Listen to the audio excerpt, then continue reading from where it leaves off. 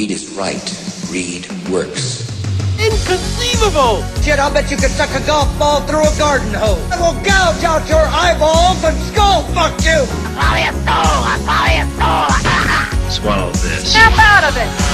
Dick, you're fired! Thank you. How do you like that? I buried the lead.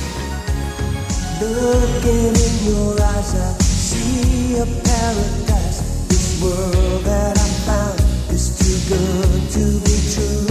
Standing here beside you, want so much to give you this love in my heart that I'm feeling for you. And build this thing together, standing strong forever.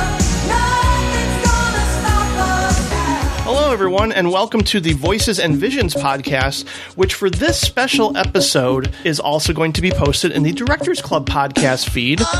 Simply because this has been an annual tradition in which we jump back 30 years to review and further examine the year in film that was. For this episode, we are going to talk all about 1987.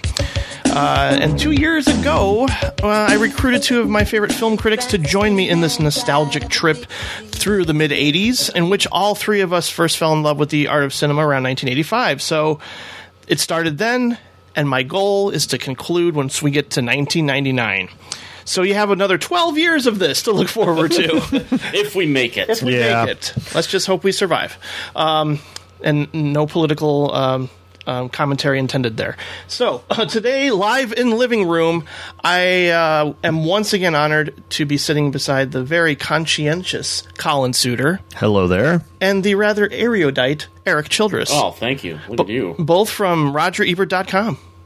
Correct. On occasion. Yes. Monthly for me.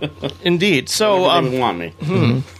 We have so many great titles to talk about, guys. Normally, we have started these episodes with, like, personal autobiographical story from the year we're discussing, but I think those stories will naturally come up once we go down this list and talk about certain releases and any memories we have associated with them. So, and as always, we conclude with a list of our personal favorites, top 10, top 20, whatever you want to do. I'm flexible. I happen to have I have 10 with 10 runners up, of course. So I did almost the entire year. Wow. Because I was insane. And I'm not saying it's a complete list, but it's an insane one. That's impressive. We won't go that far, though. I have 30 or 31, depending on how you look at one of the releases. There's a pair of films that were released this year that are part of one piece that you can put on as one part on one slot on your list. So great tease, Colin. We'll get to that later. Yeah. So I will start out by saying that I think this is a fairly strong year, simply due to about 5 films that I would consider to be masterpieces that I still rewatch almost yearly, I think, to this day. So one of which I'm pretty sure we'll all agree on. So let's dive into the year 1987, the year that Prozac was first sold to the public. Seriously? Yeah. I didn't know that. Okay. Yeah. It's psychology crap. Okay. And what else happened? Stock market crash. Legend of Zelda came out on Nintendo. I think I went to a carnival. That's the cool thing about doing these 30-year things. And I especially like that we're doing these in February now, because we have a whole year ahead of us where we can, recommend these movies that are celebrating their 30th anniversary, and some of them might even get legit re-releases or reissues on DVD or even theatrical. Like Three Men and a Baby. Sure. The highest grossing film of 1987. Yeah, I saw that in a packed house in Hammond, Indiana with the family. Do-do-de-o-do. Good night, sweetheart. Well, it's time to go. Well, we got we remember a lot of weird stuff, so yeah, random stuff. I mean, I'm sure things will come up randomly here. Yeah. Looking at some titles early on for January, I'm like, oh yeah, I remember the circumstances in which I saw that movie. Certainly. Let's get to it, guys, because this is a hell of a year. Lots of titles. Where shall we begin? Because I know we're going off the list, and I'll include a link in the show notes from Box Office Mojo. Didn't we go in kind of an order last year? Yes. I think that's a good way to go. Cause I agree. We won't have to think too much. We can just go down the list. Exactly. Start with January. Yeah. Okay. Cop. The thing that I remember about Cop is the fact that the trailer has the ending of the movie as the end of the trailer. So I didn't really want to need to feel... I mean, I did watch it eventually, but I'm just like, you just gave away the ending of the movie in the trailer. The ending of the movie is in the trailer. Right. And so I don't know... I can't think of any other movie that's ever shown you the final image and moment. Can you? What? Wreck. Wreck? Yes. What is Wreck? Or is it Quarantine? Quarantine. Oh, Yes, the final Quarantine. image. Yes. Okay. Yes. Gotcha. Okay, good. That's true. All That's right. true. Yes, the remake of Wreck. Which really bummed me out. Okay. Well, I mean, it's funny because I saw the trailer for Quarantine, and then I saw the original Wreck, and I was like, oh, they just stole the exact same shot. Nobody remembers the end of Cop but me? I guess not. I don't. I haven't seen it since it first came He's out. got the killer. It's not easy to we find. see who the killer is. And it's just a random serial killer, if I remember right. And the guy's like, "You can't, do anything to me." And he says, "You're right. Technically, I am a cop, and I'm supposed to arrest you. The deal is that I've been suspended, and I don't give up." And he blows him away. End the movie. All right. So we find out who the killer is and what happens to them. Why am I sitting through the rest of this movie? Right. I don't know. Okay. So I just highlighted movies from month to month that I have something to say about. There were a couple of good comedies in this month. There's also a movie called The Stepfather, which was poorly remade a few years ago. But this was an interesting horror film because it was sort of the beginning, or it was before these kinds of movies became in vogue, the domestic thriller, everything seems all good and fine and, in these idyllic suburban neighborhood, and then things slowly start to get dark and disturbing and horrifying. The kind of movie that Carl Reiner would go on to satirize in Fatal Instinct. Yes. More or less. Yeah, and but this was Terry O'Quinn as the stepfather who, just wants to have that perfect Leave It to Beaver household, but he's moved into this house that has a teenage daughter in it, and she's not having it, or she's she's not what he considers an ideal child, and he has some deep psychological issues about that, and things get dangerous and horrifying. It's a really great performance by Terry O'Quinn, as I remember. Definitely. One of the major highlights of the film. Yeah. And then a movie I caught up with, I'd never actually seen before, but I'd always heard about over the years, With Nail and I. Have you guys seen that? Yeah. That's on Criterion, isn't it? Criterion put it out. They should put it out again because it wasn't anamorphic. Yeah. And it's one of the great Richard E. Grant performances. That's really funny. Huge highlight for me. Yeah, really his funny. performance in that. Yeah. And then Woody Allen, Radio Days. Of course. Probably the last film in what is his best run of movies, from Zelig in 1983 to Radio Days in 1987. Yeah. It's a strong run of films there, and one of his best, I think. Yeah, one of his most personal, autobiographical, a lovely nostalgia tale. I think when we talked about Woody Allen last time, I kind of likened it to what Spike Lee did with Crooklyn, and just decided to really go deep into his own photo album and conjure up a lot of interesting memories, and that's what Woody Allen did with this. And obviously I love radio, so it's a great radio movie. Yes, it is. Mm-hmm. Either of you guys rewatch Outrageous Fortune? No, I meant to. I did many years ago, and many years ago after hadn't seen it on video for the first time in 1987. Not a movie that holds up. Not really. It's got a few funny moments still. I mean, I think the chemistry between Shelley Long and Bette Midler is really good. Mm-hmm. It's just once it gets into the plot, it's really stupid. It's no Big Business. Really stupid. No, it's not Big Business. I'm looking over the list of January movies, and while there are clearly a few exceptional standouts like Stepfather and Radio Days, which I agree with both of those, it does look like your atypical January release schedule that we tend to think of now when we see movies released in January, that it's kind of a dumping ground for a lot of garbage. I know there are people that like The Bedroom Window, which is basically Steve Guttenberg's Rear Window kind of thing. Yeah. You got a Richard Pryor movie, A Critical Condition. You got Emilio Estevez's Wisdom. Yep. I don't think any 1987 conversation. I don't think I saw You that. never saw Wisdom? I don't think so. Is this you're missing out. Is this Demi Moore and Emilio He Estevez? is. They were dating at the time, I believe, and that was his. Well, we did that was then. This is now in '86. He didn't direct that though, did he? I don't think he did. Oh, he just wrote that. He just, or was that '85? That was '85, but I think he wrote the screenplay. Okay, so wasn't that S.E. Was it S.E. Hinton? It was S.E. Hinton. Yes. So he wrote the screenplay for that. So I guess this was his directorial debut. I'm pretty sure it was. Yeah, where he basically robs banks. He's like a modern day Robin Hood. He robs banks and gives away to the poor. And spoiler alert, turns out to all be a dream.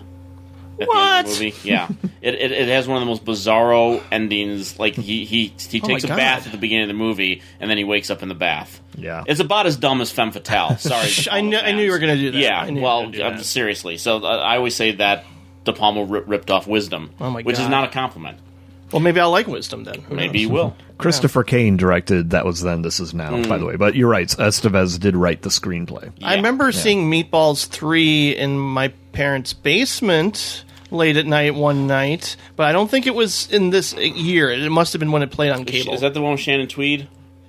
Sally Kellerman? I want to say. Corey Feldman? Patrick Dempsey. So, yes. Oh, I think she plays Sally Kellerman plays an alien who tries to get Patrick Dempsey laid at the summer camp. And after sexy angel Sally Kellerman hits Heaven's Gate, it's just the way I pictured it. She's sent to Earth to earn her wings.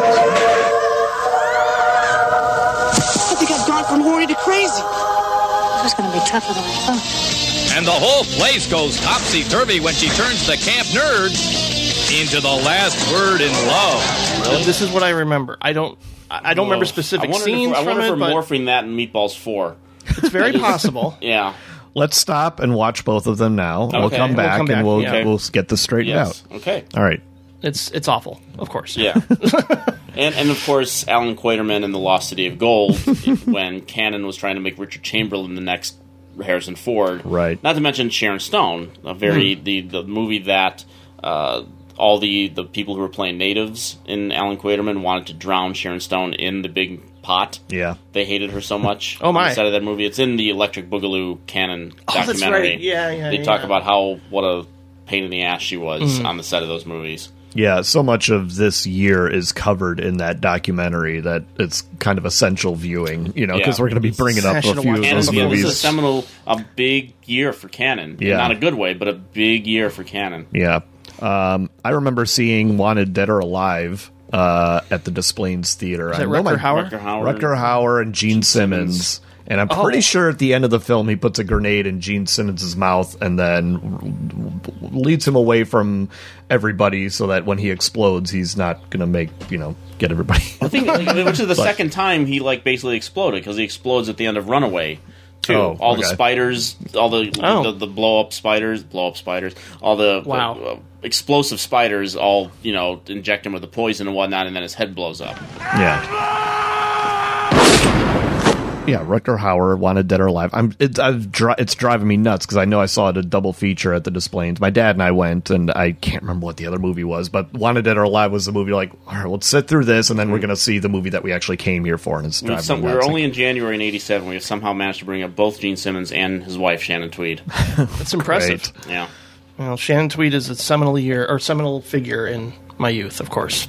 Yeah. I remember seeing Light of Day at the theater because I was a huge Michael J. Fox guy, and it was about rock and roll, and Joan Jett was in it. I had no idea until just recently when I did the Paul Schrader episode for Directors Club that he directed it. But it's not at all easy to find right now. It's completely out of print.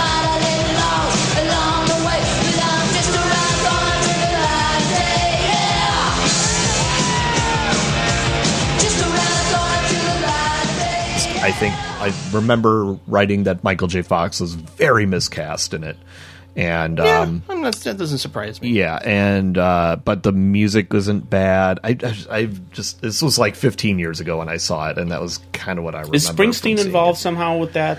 I want to say he is one of his songs. Co-wrote one of the songs in it. I'd have to look that up, but that sounds familiar about it. Okay. And Trent Reznor of Nine Inch Nails plays one of the bandmates Does he really? Yeah. I did not know that. Okay. Very early, young Trent Reznor. I think Dead of Winter is kind of underrated. It's again, the director's name is escaping me right now. It wasn't Arthur Hiller, was it? No, but it's every single director wants to make their own Hitchcock movie, and that's exactly what this is. You mentioned The Bedroom Window earlier. This is very much in that ilk, but I think it's really anchored by great performances from Mary Steenburgen and Roddy McDowall. Arthur Penn. I was close. Yes, I was close. Yes, that's it. It's a creepy, weird movie. I remember that was a movie that, I remember seeing the trailers for, the TV spots for that when it came out, and it looked like, this looks stupid. And then I think, Dan Geiger gave it, 3 stars. And yeah, it's a good 3-star movie, right, exactly. People did like that movie, and it's just on Blu-ray from Shout Factory recently. Oh, really? Yeah. The last couple months, it's just been released. I wouldn't mind taking a look at that again. Yeah. No, that's a creepy little movie. Yes. All right, which one of you watched Mannequin? I didn't. Okay. I've watched Mannequin enough over the years that I feel fine talking about Mannequin if we want to go well, there. nothing's going to stop you now. There you go. Well, now we're getting into a whole nother category here. Hey, I like Starship. Yeah, well, okay. Well, since we're going here, we're talking about personal stories. Yep. Colin knows where I'm going with I know this, exactly too. where you're going with this. Talent show, 1987. Me and the sister sang a particular Starship song. Oh my God! Yes. How did you react to Skeleton Twins then? Did you just freak out? I lost my mind. I was at Sundance when I saw Skeleton Twins, and sitting there in a packed house at Sundance, and it's a brother and sister singing that song. Yeah. I lost my shit. I was doubled over in laughter at watching this, and for that. When it came on Blu-ray later that year, I bought that movie for both my sisters for Christmas. That's sweet. I still don't think they've watched it because I haven't. Not one of them has commented. I'm like, have you watched Skeleton Twins yet? There's something in it that you're gonna want to see. And we haven't gotten to it yet. So that's yeah. So I have a connection to Mannequin, at least that song. The movie, It's dumb. It's incredibly stupid. It's as bad as it is. There's the harmless stupidity to it. It's not aggressively. I mean, I don't know if people attach any sexist, misogynist kind of things to it or whatnot. I think you'd be going overboard if you did that. I look at that movie and I kind of just it's not worth getting into a dither about as one of the worst films. It's one of the dumbest premises ever, yes, but it's just it's a PG wannabe screwball comedy from the 1930s kind of thing. Poorly done, yeah. And I mean Andrew McCarthy and Kim Cattrall are not the two leads you want to be doing that kind of movie, but you shrug your shoulders and you move on. Made pretty decent money. It was a big hit. Yeah, it was a hit. Yeah, and played at the Elk Grove Cinema. That was in one theater, and the other theater was Children of a Lesser God. Oh my, big difference. Memories. Yes. I know I saw Over the Top in the theater. Speaking of canon. Yeah. Yeah. It was god awful. From the director of The Apple. Oh. Yes. Wow. That's weird because I just listened to the Shockwaves episode where they talked about The Apple. It was Menachem Golan. Was he was the the guy who directed, right? Yeah. I pretty much just saw anything Sylvester Stallone was in at that time. Yeah. At that time, no matter what Stallone was in, you were going to watch it, and he made a lot of garbage in the time. And Over the Top is one of, but it's that kind of that Irvis Treakley garbage that it's like a father-son story and a dead mom story, but also arm wrestling. Yeah, and teaching his 10-year-old how to drive a semi, as I remember. With the Kenny Loggins song playing in the background, which wasn't it an Oscar nominee? No, it wasn't. No, okay, I looked at the Oscar nominees beforehand. Okay. Yeah, no, but Mannequin was nominated. Nothing's Gonna Stop Us Now was nominated. Yeah, Mannequin is an Academy Award nominated film. It is. It is. Got as many nominations as Silence, I think. I don't know. Did Silence get one nomination or two? One, I think. One. Yeah. So Mannequin, Silence, equal footing. That's all I'm saying. And I don't know. Do you normally drop in clips when we do this? Of course. You do this stuff? I don't know which one I'm going to choose from this movie. I'll tell you exactly the one you choose. You choose the one where Robert Loggia standing on the staircase and yelling at Stallone about why he hasn't been in his son's life, and Robert Loggia, damn you! And Stallone just looks back to him and goes, damn you. You deserted him years ago, and that's a fact that you can't change, no matter what you do. Damn you! Damn you. Grandfather always said you were a loser. Now you're trying to make me one, and I hate you for it. Okay. Or you could just have David Mendenhall saying "over the top" if you want. Over the top, Dad. And over the top, crying. Yeah, at one point, little bitch. Yeah. What else did David Mendenhall did? Why do I? He had one of those faces that seemed like he was like anonymous white boy in the suburbs. He probably played that role 1,000 times on sitcoms. That maybe you saw a special guest star, David Mendenhall. I'm gonna look up David Mendenhall. That's what this show is all about. Is us looking up stuff to see where people are at. I think that's his name, right? I think yeah, that is. That's pretty amazing that you retained that. But that's how our brains work. That's why we do this. Yes. Yeah. Okay. Didn't you rewatch Morgan Stewart's Coming Home? I didn't. Oh. Which one am I confused? I'm confusing it with something else then. Oh, Hiding Out. I rewatched Hiding Out. We're getting to that later. Awful. Okay. And I can't believe I liked it at one time. Yeah, David Mendenhall did a lot of TV, For sure. a lot of voice work. He was voice on the Transformers show, the animated show. He did Streets with Christine Applegate. Remember Streets with Christine Applegate, the homeless movie where you see side boob? Talking about the way our brains work. Yeah. Oh, right. Yeah. Right. No, I'm just saying. That's what all I remember about Streets is, like Christina Applegate was married with children at the time, and of course you have to seek side that boob. out. Yeah. Yes. We're digging into big stuff here, people. Just wait till we get to Blindfold Acts of Obsession. You remember? Well, that's Shannon Doherty. Oh, wow. Okay, here's David Mendenhall was. Hold on. This is the David Mendenhall podcast. David Mendenhall was the father of the girl in God Bless America, Bobcat Goldthwait's film. Father of the girl that goes on the killing spree. We're talking 24 years later. That's true. Yeah, but yeah, wow. Yeah, I don't even remember her father in the movie, but yeah, there you go. That's wild. Mm-hmm. Well, Bobcat does some interesting casting. Yeah. So Colin, get us out of the yeah, all right. Okay, now that we're out of that rabbit hole, Nightmare on Elm Street 3: Dream Warriors. It's great. Really? Yes, really. It's great. There's really no sarcasm there. There's a lot of excitement. I'm honestly, it's possibly my favorite. At the same time, look familiar. Okay,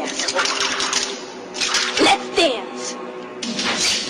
I had a good time with it when we saw it at the drive-in. Well, it was the outdoor thing at Flashback. It was a good time, but the movie itself didn't quite hold up for me. As I watched it, I just thought, wow, this is not as good as I remember it at all. Yeah, I think it's quite good. I mean, coming off the second one, Dream Warriors stands out. Or that's why it stood out at the time as being good. I mean, they brought back Heather Langenkamp and Patricia Arquette's John in Saxon. it. Right. Yeah. So it was kind of like, okay, good. They got their heads on straight again, and this is kind of cool and imaginative. But for some reason, I remember at the drive-in at the Flashback Weekend horror convention thing. That's what we're talking about. If you're a fan of the Blob remake, I think Chuck Russell really brings that same sensibility to that he brings to Dream Warriors. I disagree. Oh no! Yeah, no.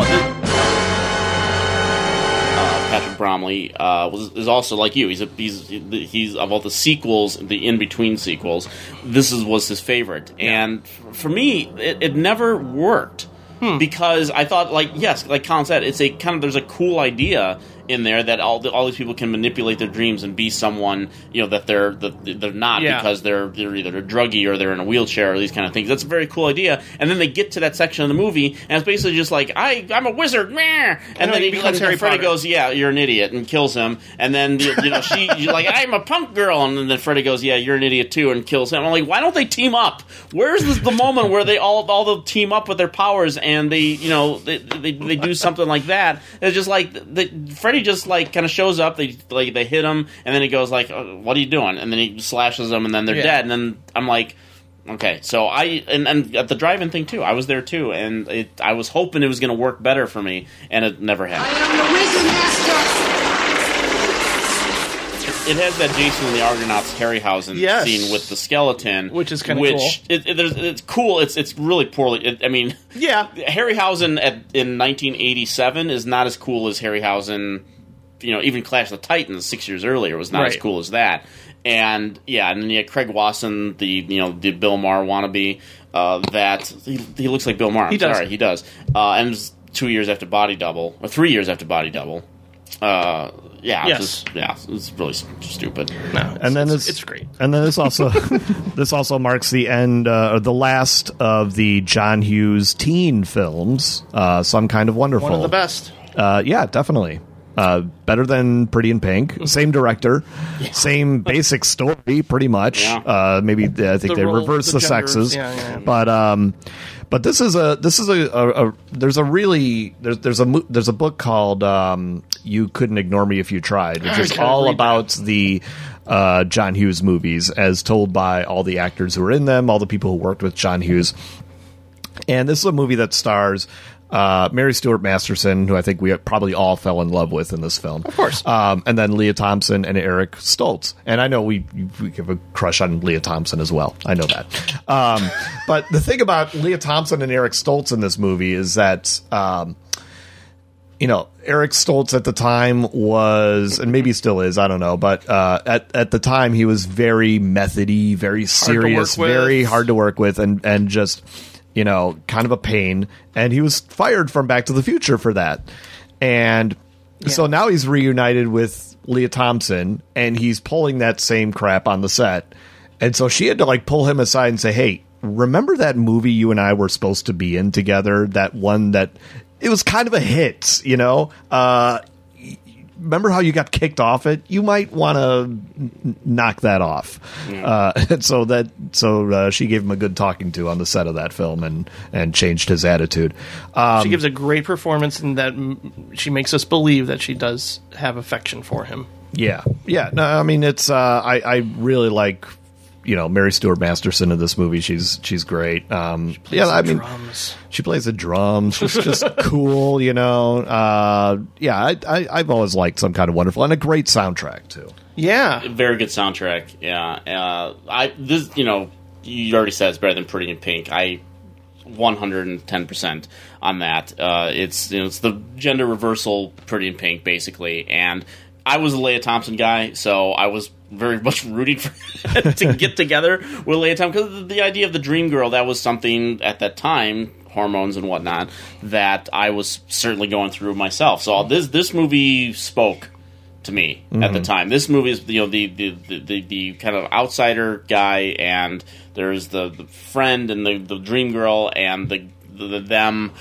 manipulating it to a way that made him look like a fool. Mm-hmm. Basically, there was a lot of that going on at the time. So I've always, and I think it actually has one of probably my favorite ending of all the John Hughes movies. I think, the way that it resolves itself, I think it's a classic romantic ending. But it's, I don't know, it always gets me, that the ending of that movie when he is running down the street to go after her, and the way the music is used at that point, and the fact that Leah Thompson recognizes it and gives back the earrings. But I always want the end of that movie, you look good wearing my future is a great final line, but just how much more he's going to have to work to go. Right. I know he's not going to college now, but that was a really stupid thing to do. I always every time I watch it, I'm just like, dude, don't buy those earrings. Yeah. That's too much for jewelry. I don't care how much money you have. But that is part of being a teenager, is you're not thinking about the future. You're thinking about the moment. Mm-hmm. And, of course. I get it. And I think it's the perfect way. It's a perfect shot for Hughes to go out on with this run of teen films that he made. Mm-hmm. Just the two outsiders walking off together into the sunset. That kind of sums up his themes beautifully there. And that's a great way to end. And in high school, I had a friend because I was kind of a square nerd, and then I wound up having like a punk kind of crazy friend like Elias Koteas for a little while, which was kind of scary but kind of fun. Another thing I really love about the movie, because they're the enemies that become the friends. That's a trope in movies that I've always loved, that the guy that is your antagonist at one point can then be your greatest ally. Exactly. Yeah. And when he shows up at the party and it's just like you're just like, yeah, right. It's great. So Death Before Dishonor. What? Fred Dwyer was a thing, man. He was a football player, then he was an actor. Hunter on NBC. Come on. Nobody remembers. No, we don't remember. Okay.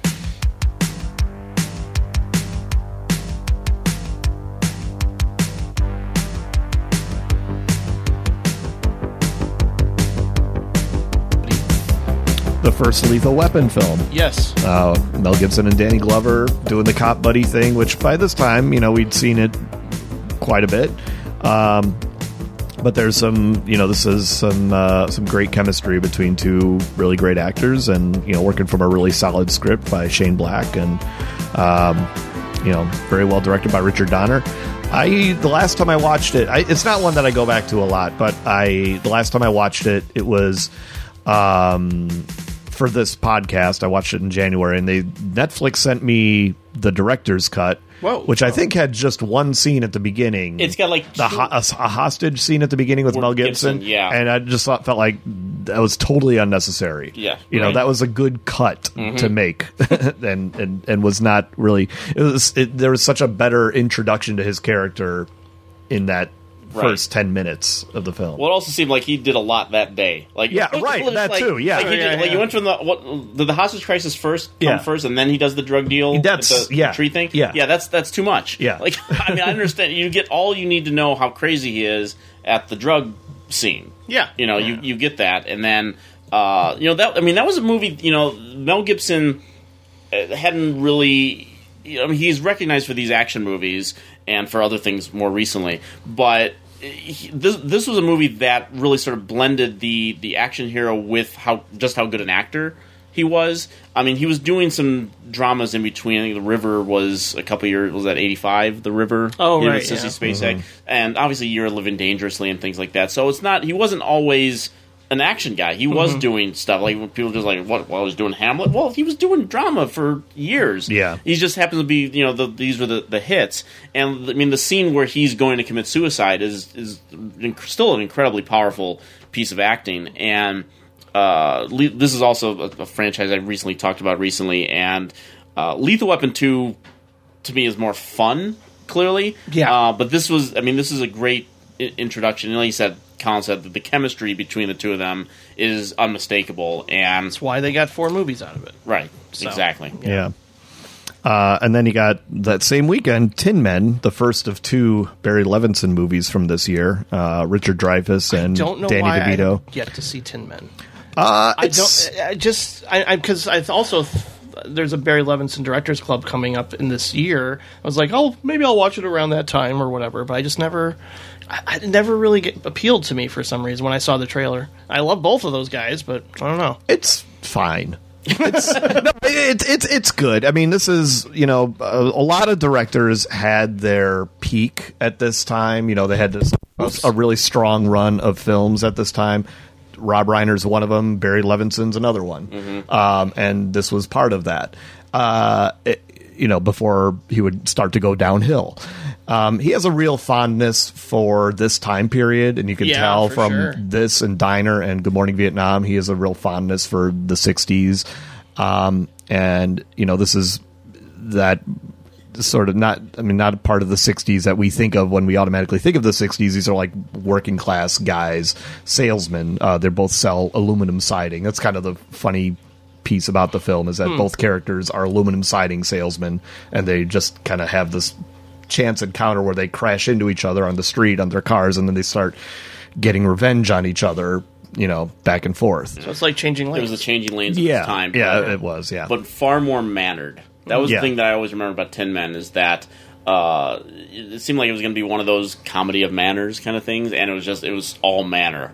For me, as much as I like Dreyfuss and DeVito and the time period, that's all all I thought about that. Yeah, and the Fine Young Cannibals.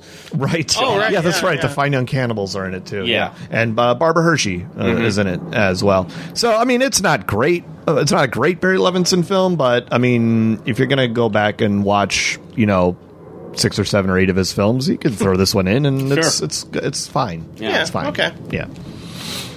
Oh boy. And then Angel Heart. Oh boy. Still on this weekend. Yeah, March still 6th. on this weekend. Angel Heart, big, controversial film at the time. Yeah. Almost got an X rating because of the sex scene between Mickey Rourke and Lisa Bonet, who was a Cosby kid at the time.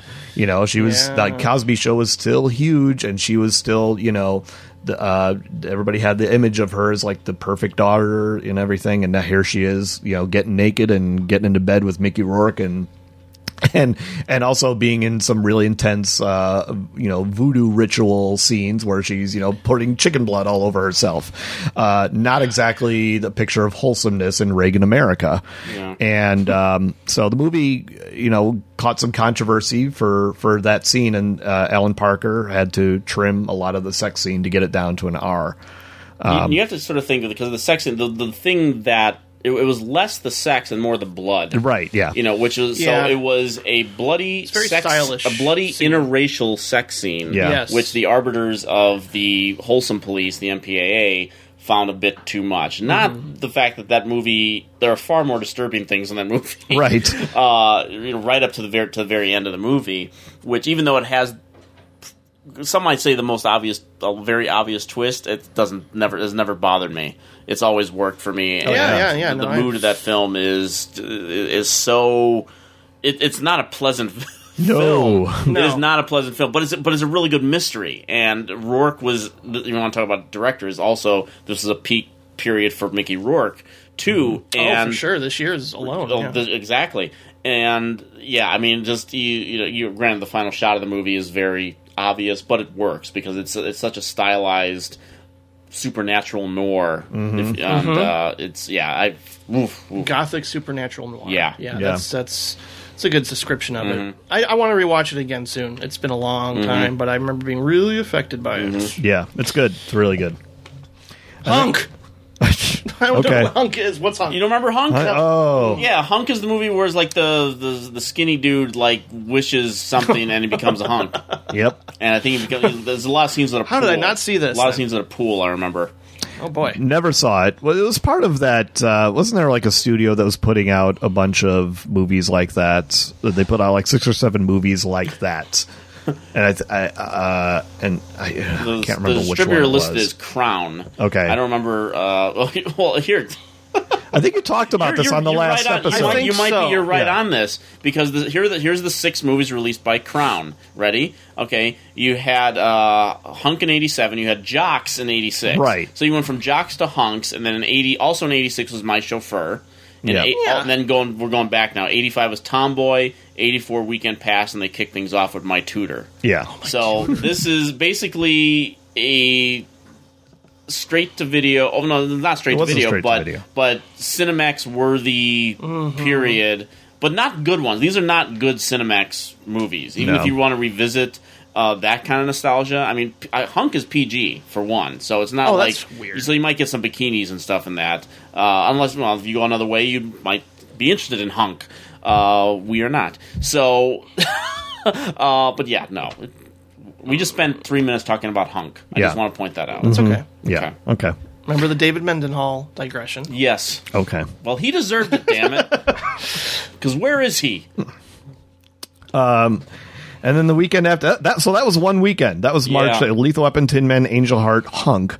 And then the weekend after that, man, I mean, come on. Good God.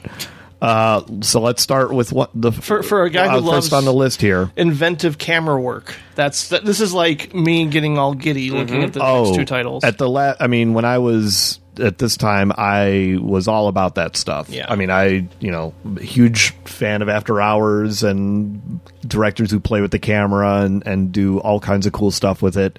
And few movies, let alone comedies, are as alive as Raising Arizona. It's kind of funny that both of them came out the same weekend, Evil Dead 2 and Raising Arizona. Yeah. because they were buddies. Yeah, they Coen all hung out brothers together. and Sam Raimi, both just sort of adopting the same stylistic choices and creating movies that are have endured over the last 30 years. I mean, when we talk about anniversaries that are coming up, these are two movies that should be celebrated this year. Yes, 100%. Agreed. So if you have the chance to see Raising Arizona and Evil Dead 2 in the theater this year, I suggest you take I hope it. that happens. I'm sure it will somewhere. Yeah, I think there'll probably be a lot of Evil Dead 2 going on around Halloween this Sure. year, 30th anniversary. And Raising Arizona is one of my top 10 comedies of all time. I can watch that movie anytime, anywhere. There's nothing about that film that doesn't make me laugh. I mean, a line reading, a look, a camera movement. That movie just destroys me from its 8-minute prologue to the very end of the movie. And it's incredibly sweet at times, and one of my favorite Nicolas Cage performances. You talk about a good year for Holly Hunter. Good we'll Lord. be getting to that soon enough. Just everything about Raising Arizona. I mean, to quote the movie to this day, crazy world. Someone ought to sell tickets. Sure, I'd buy one.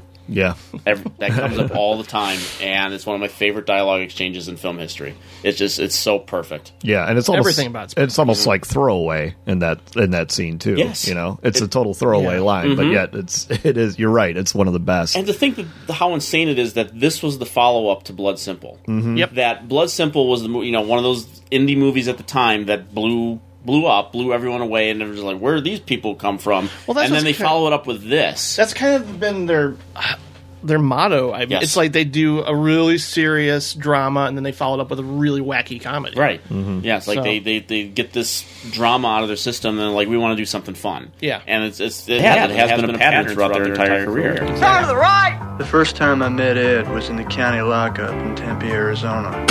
You're a flower, you are. A day I'll never forget. I do. You bet I do. Okay, then. My lawless years were behind me. Our child-rearing years lay ahead. But biology conspired to keep us childless. You go right back up there and get me a toddler. I need a baby hide. I got more than I can handle. At the time, Ed's little plan seemed like the solution to all our problems. And the answer to all our prayers. He's beautiful. What? Are you kidding? We got us a family here. It's one of those movies, too, where I have a very vivid memory of seeing, before I watched the entire movie, snippets of it on Viewer's Choice. Like, they would show clips of it like, oh, this looks funny. Viewer's Choice. Yeah, I mean... They showed a lot of the chase scene just as a clip. Uh-huh. That got me excited to see the whole movie. Yeah, I remember this was a time when I started riding my bike to theaters that were a little bit further from where I usually go to. And the first time I rode on a day like today, it's an unusually warm day like today. This is February, 20th something? Yeah. And it's like 60 degrees and sunny out. This is so crazy. We should be podcasting outside. So like I just took my bike one Saturday afternoon and I'm going to ride my bike as far away from my house as I can. And I wound up in Buffalo Grove at the Ridge Cinemas. I was like, wow, okay, I did not expect to wind up here. Cool, I'm going to go see a movie. And I like Frank Drebin walking the streets. And where the hell am I? Right. And so they had both Radio Days and Raising Arizona. Aww. And I bought a ticket for Radio Days, saw it, loved it, and then snuck into Raising Arizona. And I was like, this is the greatest movie-going day of my life. This is amazing. That's a good day. That's a damn good day. That's a good day. I mean, Raising Arizona, when you watch that thing in the theater, it's just unbelievable. I mean, I've still never seen it in the theater. Yeah. Oh my God. I mean, it's like you said, the first 8 minutes, that whole prologue is like never seen anything like that in a movie ever. Yeah. And it's phenomenal. And a lot of movies have tried to do that prologue. And it's just masterful. Yeah. And really confident and really, really funny. And then you got Evil Dead 2. Right. Which is one of the great sequels. Changed my life. Change your life. Well, well, I mean, I saw go it, with that. I saw it 3 years later. Yeah. Renting it at Citizens Video, which was a mom and pop video store in Griffith, Indiana, and they were not the type. They didn't really look at the ratings. And they were and it was X at the time, was it not? It was. I don't think not officially X, but it had the disclaimer: nobody under 17 will be admitted into the theater. I don't know how I got away with renting this by myself.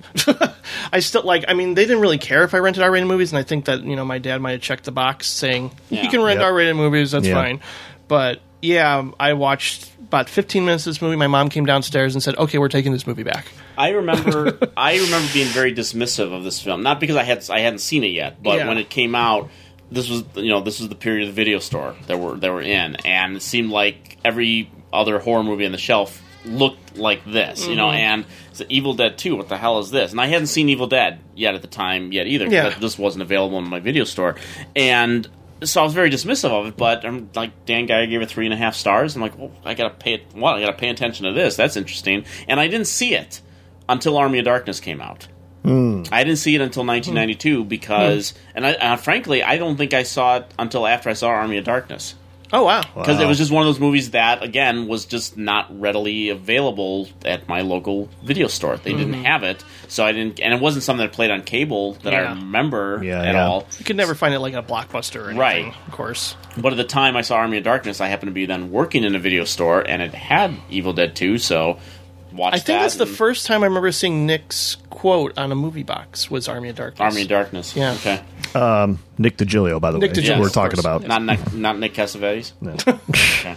I remember renting Evil Dead 2 the day it came out on video, and I rented Evil Dead 1 at the same time. And I think I watched Evil Dead 2 first anyway, and was just it's essentially a remake. It is pretty much, yeah. And just laughed my head off and just marveled at the technical proficiency of it. No, there's another Harryhausen kind of moment. Oh, clearly. Yeah. Much better. 3 very different movies, too. Yeah. 3 Evil Dead 1 is pure horror. Second one is horror and comedy. And then the third one is this medieval Harryhausen. Three Stooges, a little bit. Yeah. My dad loved Army of Darkness, and he's not a horror guy at all. Yeah. So that tells you something. But, Evil Dead 2 is just... It's the movie that made me really get... Like how After Hours was for you, it was the movie that got me interested in what does a camera do, and how can a camera do that, and how can a camera bust through the doors, and do all these weird tilt angle shots, and just stuff I'd never seen before. So, got me really excited for movies. 4 years ago, in this quiet forest, in this cozy cabin, something happened. Something so frightening. Something so deadly. Something so evil. We prayed it would never happen again. Now, from the creator of Evil Dead, comes Evil Dead 2. Sure. I'll sit this one out. I like the guy. Not as much as you, but I like him. Swimming to Cambodia, which is Jonathan Demme's follow-up to Stop Making Sense, really, more than a follow-up to Something Wild. It's a performance film. It's Spalding Gray, who was a monologuist, I guess is what they were called. Now it would be called spoken word. But they're monologues, and it's basically him sitting at a desk talking about his experiences while having a bit part on the movie The Killing Fields. And what I loved about this, I was a Jonathan Demme fan at the time already, anyway, and I thought it was fascinating, the idea of just how simple a movie can be and yet so cinematic and like breathtaking to watch and to listen to. Spalding Gray is a really just one of the great storytellers and has inspired so many people to do the same thing.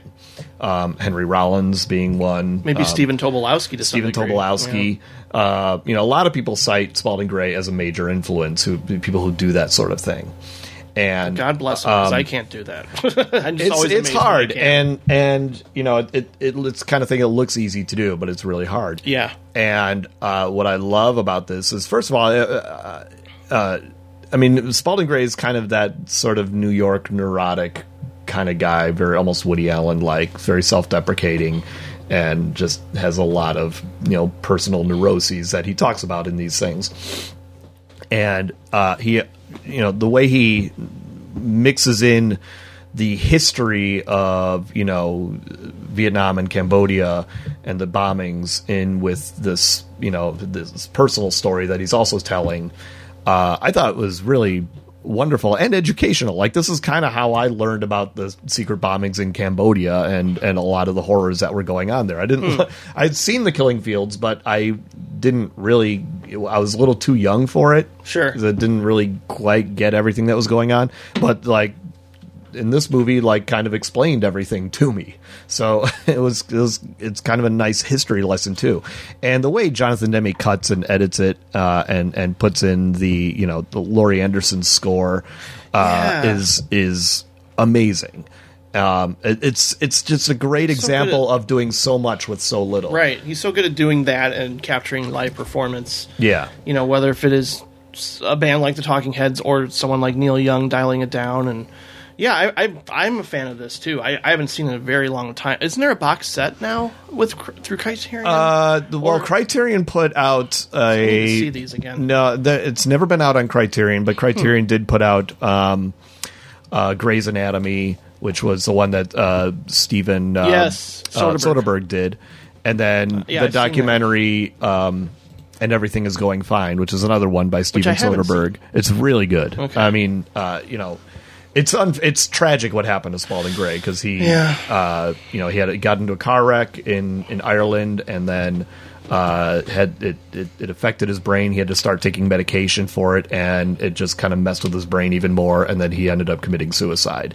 And when you watch And Everything Is Going Fine, you don't see a suicidal guy in that film. But there's something going on that just totally messed with him, and unfortunately he's not with us anymore. But really a great, funny storyteller, and this is one of my favorite movies from this year, definitely. You know who is still with us? Bobcat Goldthwait and Whoopi Goldberg. Yes. Yep. Burglar. Ugh. Yeah, this Whoopi Goldberg, was obviously first burst on the scene as a comedian. I mean, her stage show was directed by Mike Nichols, for God's sakes, and attracted a guy named Steven Spielberg, cast her in Color Purple, and she got an Oscar nomination for that. But then there was this period where they tried to utilize the comedic aspects, and the period between Color Purple and Ghost is kind of a rough period. For Whoopi. I mean, Jumpin' Jack Flash in '86. Oh, right. Burglar is even worse, I think. Mm-hmm. Burglar is even worse. But Fatal Beauty was okay. I don't mind Fatal Beauty. I think Tom Holland did that, and it's a Tom Holland of Fright Night? Yes. Oh, I didn't know that. Brutal. I mean, kind of a brutally violent film, Fatal Beauty. But I think that one works. Sure. Burglar does not. No. Burglar is not funny. I don't think I ever saw it all the way through. I just saw like half of it once. The only thing I remember about Burglar, other than Bobcat coming in and like doing the screaming Bobcat thing every once in a while, right? That and the diamonds that she steals is in a frozen TV dinner in the freeze. That's where the person hides the diamonds. Okay, brilliant. That's all I remember. Brilliant. Yeah, it's not good. Yeah, never was. So and then there's Hollywood Shuffle, which I revisited recently after not having seen it. I don't think it's quite as funny. No, it's not. It doesn't hold up. No. But you can't deny the importance of it. Robert Townsend made this movie on credit cards, and got his friends and family together, anybody he could, to help out with it, to make this statement on how African Americans are cast in films. Yes. Usually at the time it was like you're either a pimp or a drug lord or something not at all flattering. And this was a movie that was, I wish it was even angrier, the anger at the time I think was felt, but I think it more repressed. It's a little, it feels really soft today. Yeah. Yeah, especially when you got guys like Chappelle and Chris Rock and the kind of comedy that's come out since then. Yeah. This does make it look a little tame in comparison. Yeah, Townsend was a good. I mean, he, like you said, there's an importance to this, even if the film doesn't hold up today, because he did, not just because of this film, but he launched comedy specials, all black, comedians, and obviously you could see where the rise of that eventually led. I mean, Eddie Murphy was doing stuff at the time too. Oh, right, yeah, we'll get to that too. But there's.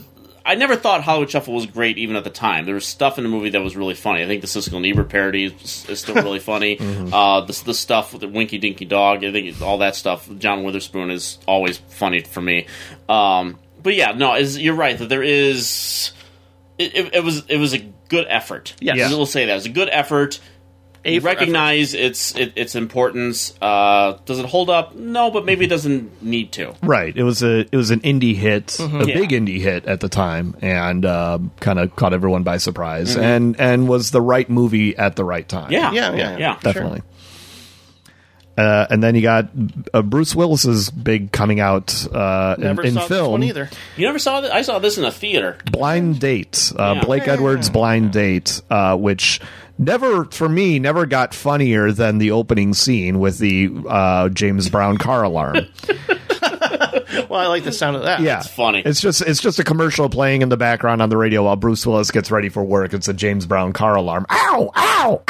Ow! And after that, the movie doesn't quite get as funny. After that, it's slapsticky and silly, and John Larroquette and Kim Basinger are in it too. Yeah, that was a movie. I mean, that was 12-year-old me seeing that movie, and a lot of. I mean, I didn't really know. I didn't watch Moonlighting at the time, so I didn't really know who Bruce Willis was. I knew Kim Basinger a little bit. But I watched Night Court, so John Larroquette was funny for me, and it's really stupid, and there's a lot of shouting and screaming and slapstick stuff, a lot of crashing into things, and something that my mom really loves. She loves when the crash. John Larroquette's always crashing his cars into like buildings and stuff. Yeah, that's right. I'm sure he did in Madhouse as well. I like Madhouse. I know you but I can't imagine this. I haven't seen this movie in a while. I can't imagine it holds up in any capacity. Probably not. No. It's just when I always saw the trailers, I was like, looks kind of dumb. Yeah. I mean, Bruce Willis was becoming a big star at the time because of Moonlighting, which was a really innovative and really funny show. One of the first like self-aware TV shows or self-aware comedies at the time when TV shows weren't really doing that sort of thing, and he was incredibly charming on that. Him first and Sybil Moonlighting, Shepherd. Then what? Like it's Gary Shandling show? Maybe. Like self-aware kind of comedy. Then yeah, just winking at the audience, breaking the fourth wall, and doing there's a black and white episode, a film black and white noir episode. There's a Shakespeare episode that they tried. I mean, they just had a lot of fun on that, and that was such a fun show. So what's not fun?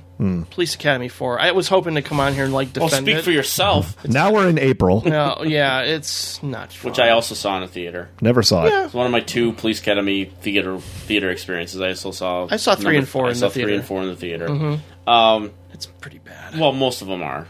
Yeah. I mean, who are we kidding here? They're product of a time. Right. They exist. They're there. They're part of our childhood in some respect. There's one thing around. There's one thing that I think kind of holds up that I found myself laughing at is when they take the new recruits like David Spade and try to scare them. Yeah. Into thinking they're going to run into all these horrible. They're making James a killer. It's horrible, but I liked it. Yeah, the first time I saw David Spade. This is before Saturday Night Live, right, and also Tony Hawk. Yama yama yama yama yama. Yama yama.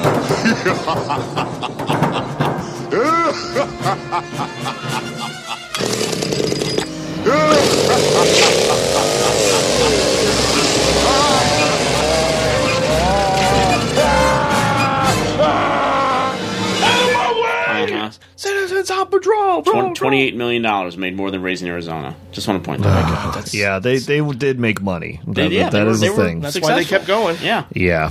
What's Nice Girls Don't Explode? Something from New World. Okay, I never heard of it. I don't know that one either. Okay, I remember the title. What kind of a movie title is Yeah, that? New World. Roger Corman still, they're still cranking out goofy movies like that on the cheap. Fluffy, if I ever make love, I'll explode.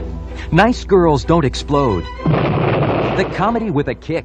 There's a big hit on the horizon the next week. It's bad. He has sex with his aunt. The Secret of My Success with Michael J. Fox and Helen Slater and who? Richard Jordan and Margaret Whitten. Okay. Wow. There you go. How does he have sex with his aunt? I don't remember. He doesn't this. know it's his aunt. Yeah, Right, okay. He's hired to drive home a corporate wife and brings her home, and then they have sex. She seduces him. They have sex, and then he finds out afterwards that it's his aunt, that her husband is his boss, who is his uncle. Yeah, this was one of those that could only be made in the 80s comedies, right? I mean, Yes. it's just...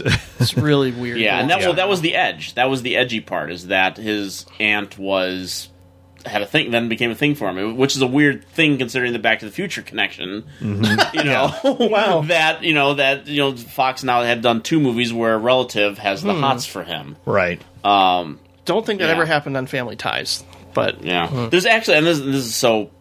Not completely off topic, but there's some commercial that's on television right now that I'm pretty sure is sampling or stealing part of the score from The Secret of My Success. It's Wow. I think it's a drug commercial or something, but I see it all the time. And if you listen to the score of Secret of My Success, maybe you can put a little bit of it in there. But it kind of goes dun dun dun dun dun dun dun dun dun. It's like his hero anthem.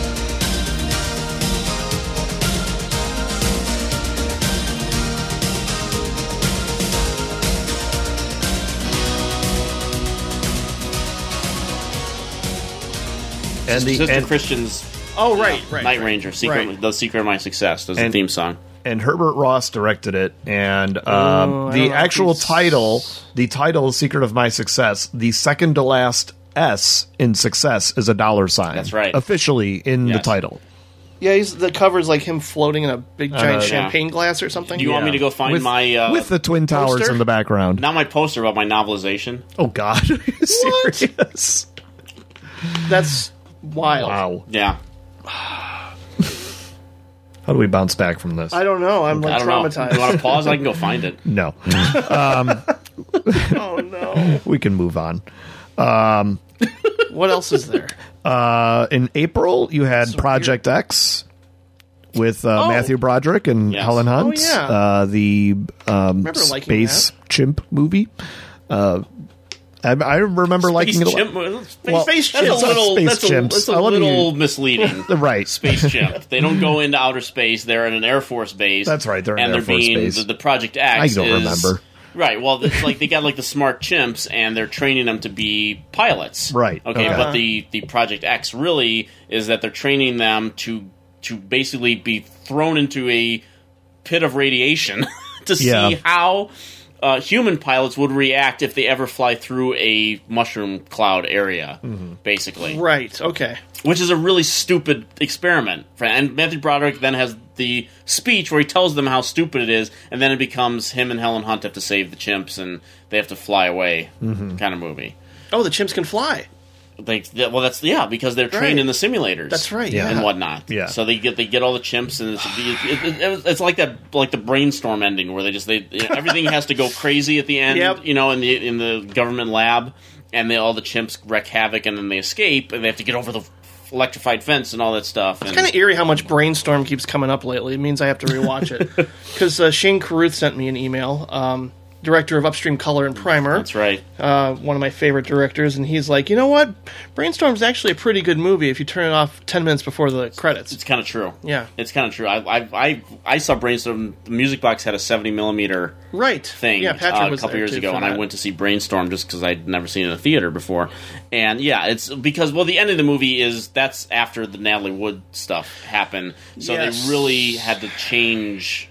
So the ending is completely off from it gets 80s wacky at the end. It becomes Right. short-circuity before Short Circuit was a thing, if you will. Yeah, Project X was okay. Yeah, It's fun. Yeah, I mean, I hadn't seen it in a long time, but I remember enjoying it, even though it asks a lot of the audience in terms of suspension of disbelief. But it's like, yeah, you know what? I kind of go with it because I like this cast and I like the chimps. They're cute. It's kind of in some weird way, it's kind of an extension of War Games. The Matthew Broderick connection there, I can see obviously. that, sure. Yeah, and the whole nuclear scare was still Yes. a big thing in America at Right. the time. Right. Manhattan Project. Yeah, so this is an Do you remember extension of that. who the evil? Well, not evil is a strong word, but who the doctor was, who was doing the experiments?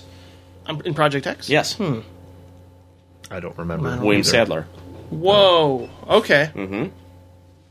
It was right after Tales from the Crypt was right around this period, I think, and that was one of the first times I think I saw William Sadler. I think because Die Hard 2 wasn't until 90, and Bogus Journey. Well, that was 91, right? Right. Shawshank was 94, obviously. So this was early Sadler. Yeah, I'm trying to think of what my first. It must have been Tales from the Crypt, I think. Yeah. We kind of skipped over Making Mr. Right. Does anyone remember Making Mr. Right? I remember it. I remember thinking it was okay. Is this Malkovich? This was John Malkovich and Ann Magnuson, right? Rom-com where John Malkovich plays an android. Yes, right. Yeah, robot, and the scientist. He also plays the scientist who creates him. The scientist who creates him that looks just like dual him. role. Yeah, so a dual comedic role from John Malkovich, which is a weird thing to think about at the time. Yes. And I remember thinking it was okay. Yeah, I only brought it up just for the fact that it was, Susan Seidelman. It was her follow up to Desperately Seeking Susan, right, at the time. So I mean, I don't which think I like. Yeah, well, I think a lot of people like that movie. I hope so. Making Mr. Right. Yeah, I think it's a good premise, but it never really had its potential. Yeah, and it's also about a movie about someone escaping and going into space. Right at the end of the movie. Maybe that's why I got weird. confused. Yeah. Another movie. Directed by a woman, and I'd say that because female directors weren't as common back then as maybe they are now. Mm-hmm. Diane Keaton put out a documentary called Heaven. Yeah. And it was kind of a pet project of hers for many years, and she finally got it done and put it out there. And I still go back to this movie because I think it's a lot of fun, and it's weird and surreal, and it's the kind of thing you watch and you never guess, who the auteur is behind it. It's made up of these, interviews with people and what they think heaven is like, and they're done in these kind of very psychedelic lighting schemes that she's got going on in the interviews' faces. She puts in a lot of old movie footage, and using music, creating all these really cool sequences about, is there sex in heaven? Is there love in heaven? What does heaven look like? Is there a God? And she talks to, biblical scholars and, fire and brimstone evangelists and average, and also just average people. And it's a really cool movie. I definitely recommend people seek it out. It's only $8 on Amazon to own, so I might finally watch it. Yeah, I've never seen it. Yeah. It's great. I remember it very well, but I've never gotten my radar. You've played it in the background at some of your parties, and I remember thinking it was interesting. So. Yeah, it's one of those movies I have to show people to get them interested in it, because you'll never go out and find it. Yeah. You'll never come across it on cable at all. You have to have somebody tell you about it. Yeah. Well, that's the thing I think about streaming too, is like when you're on Amazon and you type in a title now, it gives you not just like DVD and Blu-ray, but streaming options, and sometimes these offshoots, these channels like Fandor or Shudder, have these really obscure titles that I've been looking for and haven't seen, including one we'll get to maybe later. Yeah. And this is one of those that we can find easily on Amazon, so I'm glad check it out. I'm glad it's easy to see. I mean, it's because it's worth checking out. I mean, it didn't do much in the theaters, even in the art house circuit. It was a pretty odd film even for its time. But I think over time it just kind of shows like what an interesting person Diane Keaton is, just as an actress and as a director. Yeah. And she hasn't directed much since. I mean, she made Unstrung Heroes, which I think is really great. That's good. And and Hanging Up, which I thought is not that great. And then she did one more too, and I can't remember. But this was First Wives Club. No, but this was a personal project of hers that I think is really wonderful.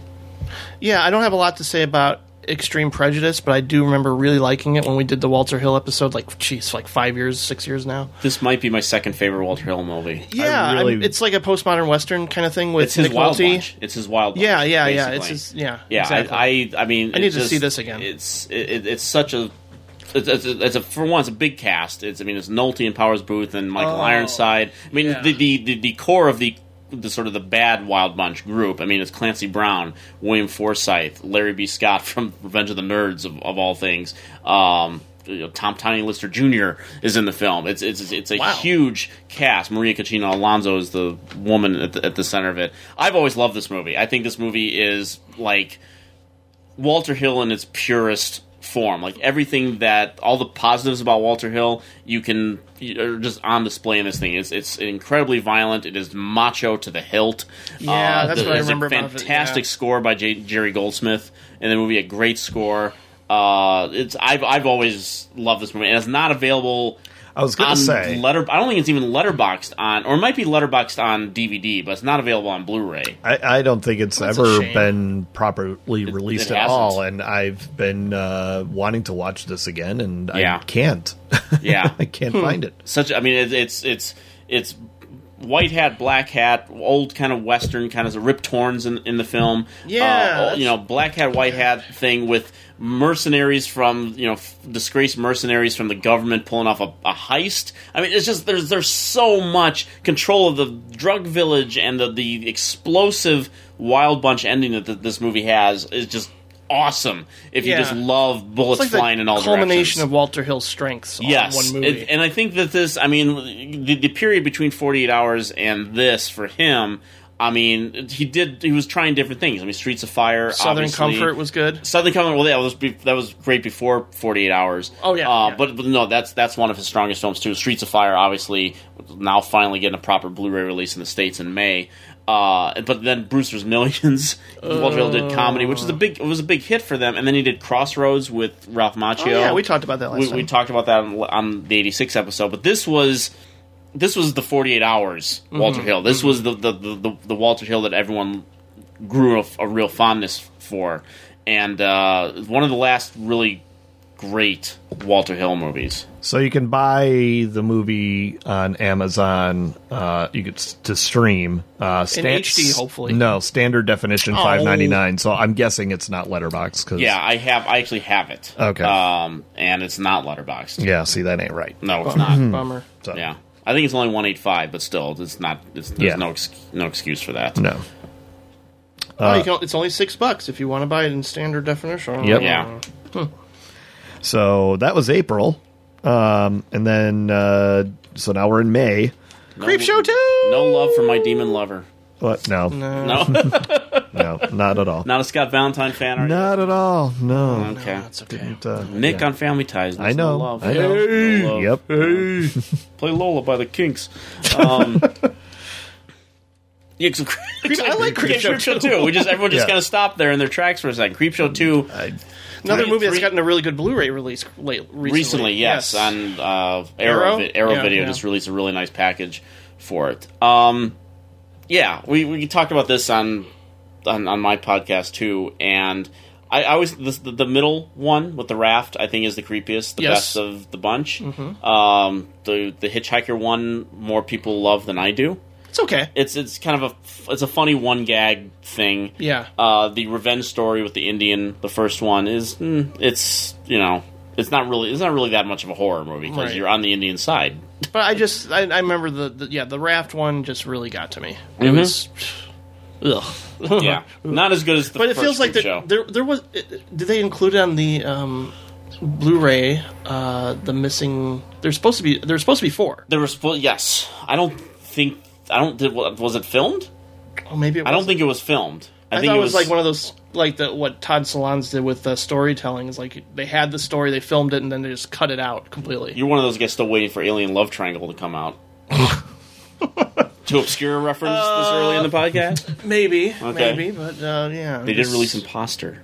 Does anyone know what I'm talking about? I don't think so. Really? I'm trying. No. There was this. It was sometime I think it was in the 90s. It was this science fiction anthology movie that 3 known directors were a part of doing, and the whole project. And even though they filmed a good portion, they filmed the movie, and it got scrapped. Now, Imposter, which was the movie that Gary Sinise movie, Philip K. Dick. That was one of the stories that they then took and then did more footage for to release as its own movie. I think Kenneth Branagh was involved with one. I think Kenneth Branagh and Alicia Silverstone was involved in one of the chapters. Oh, weird. And then I think there was a 3rd chapter that never ended up seeing the light of day. You research this because it's a really interesting. I don't know if anyone's ever done a full breakdown of this, but it was this weird thing that was supposed to come out, and it just went nowhere. Was Imposter any good? No. Oh, okay. No. Because I want to watch more. I'm not saying there's not a reason, but it's one of those things, just like one of these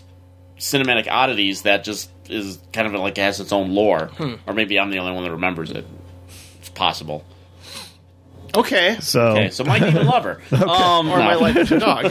My Life as a Dog, I went back and watched again. I haven't watched it. I wish I had. It's really good. I remember though when I first rented it, my video store carried the dubbed version, so and I'd seen it and I'd watched it a few times back in the day. Yeah, because I really liked it, and but I just remember when I watched it a few weeks ago. It's actually the first time watching it in its native language with subtitles, and it was just kind of odd because I remember the voices they had for the American dubbing they were very, very different. This is a really good coming of age film. It was kind of it was a big art house hit at the time. Introduced the world to Lasse Hallström, who would go on to make some really wonderful films, and then got kind of sidetracked. And he definitely got Weinstein. But this is a really good coming of age film. It takes place in Sweden in the 50s, I believe.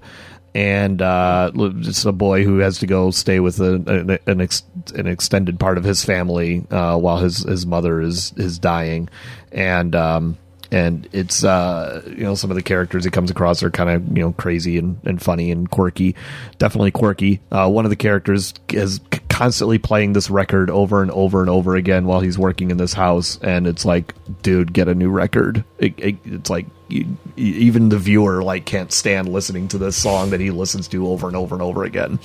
But it's a good film, really good film, and Criterion put it out too, and it's a good Criterion edition. So yeah, I remember being disappointed he didn't actually turn into a dog like Tim Allen. Well, he there's a reason Dean for Jones, that title. Damn you. Oh, Dean Jones, sorry. Nice. Okay, a sequel that I never saw, American Ninja. So I got nothing to say. The entire American Ninja series is available on Blu-ray now. Oh, I just want good. to tell you that. Good Okay. Michael Dudikoff. Again, canon. This is part of that canon. That's right. $4 million it made. Yep. There's 3 titles in the middle here. I don't know what they are and never heard of.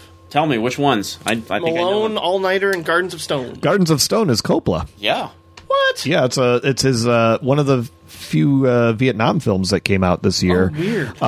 Post-Vietnam, but Vietnam was still part of the subject. So, now that Platoon came out and was a huge hit and won all the Oscars, and it's like, okay, game on. Now we know how to make Vietnam films without going over budget like Coppola did with Apocalypse Now. Oliver Stone did it, so now we can do it. And so this is one of these films in Coppola's filmography where he's still paying off One from the Heart. Yes. But I remember it being pretty good. I haven't seen it since, but I remember it being not bad. Yeah, it's a good cast. James Caan's very good in the movie. I think, isn't Mary Stuart Masterson in the movie? Yeah. Yes. Good cast, very well acted. That's mostly what I remember about it was the actors and the performances. Not as much it's probably been since 1988 since I've actually sat down to see this movie.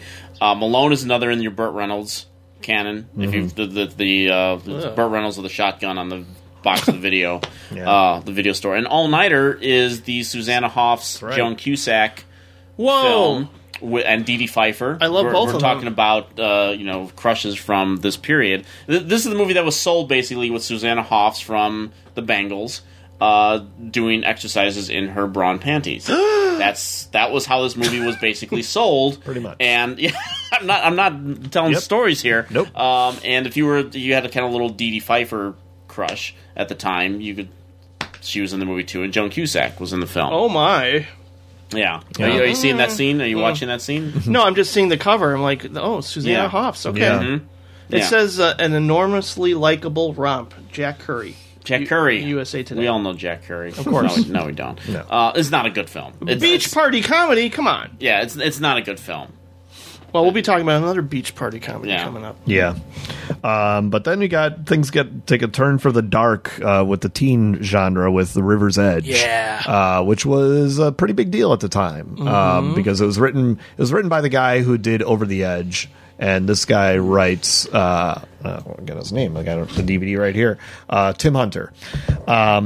This guy, likes to write teen movies about, the sort of the darker outcast teenagers at this time. I remember these kinds of kids were called burnouts. They wear the jean jackets with the Motley Crue or Metallica written on them, and smoking in the smoking section, growing their hair really long. I remember that's what they were called. Yeah, and they certainly went to my high school at the time. They're mentioned in Clueless, and and this is a really, really terrific movie, but with Crispin Glover and Keanu Reeves, Ione Skye, Dennis Hopper, and one of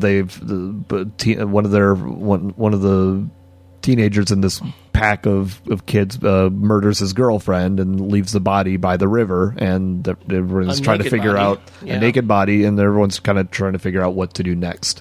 And Dennis Hopper plays the crazed drug dealer who lives with the blow up doll, and Crispin Glover plays the Crispin Glover, a crazy, the role only Crispin Glover can take and make his own. Yeah, it is an extreme Crispin Glover performance, and it almost, when you watch the movie today, I still think it's really good. I still think it's a great product of its time, but it almost plays like a comedy now. Was this when Crispin Glover appeared on Letterman for this movie, or was it? It was actually, it was. This was what he was promoting at the time when he went crazy on Letterman. Yeah, and I remember I've never seen that live. Me too. But I still think River's Edge is really a terrific movie that. This is sort of pre-Harmony Korine, if you will. Right. Yeah. Right into that like mold. An early Gus Van Sant movie, too, a little bit, like Drugstore Cowboy. Yeah. Talk about, sure, you could put that in.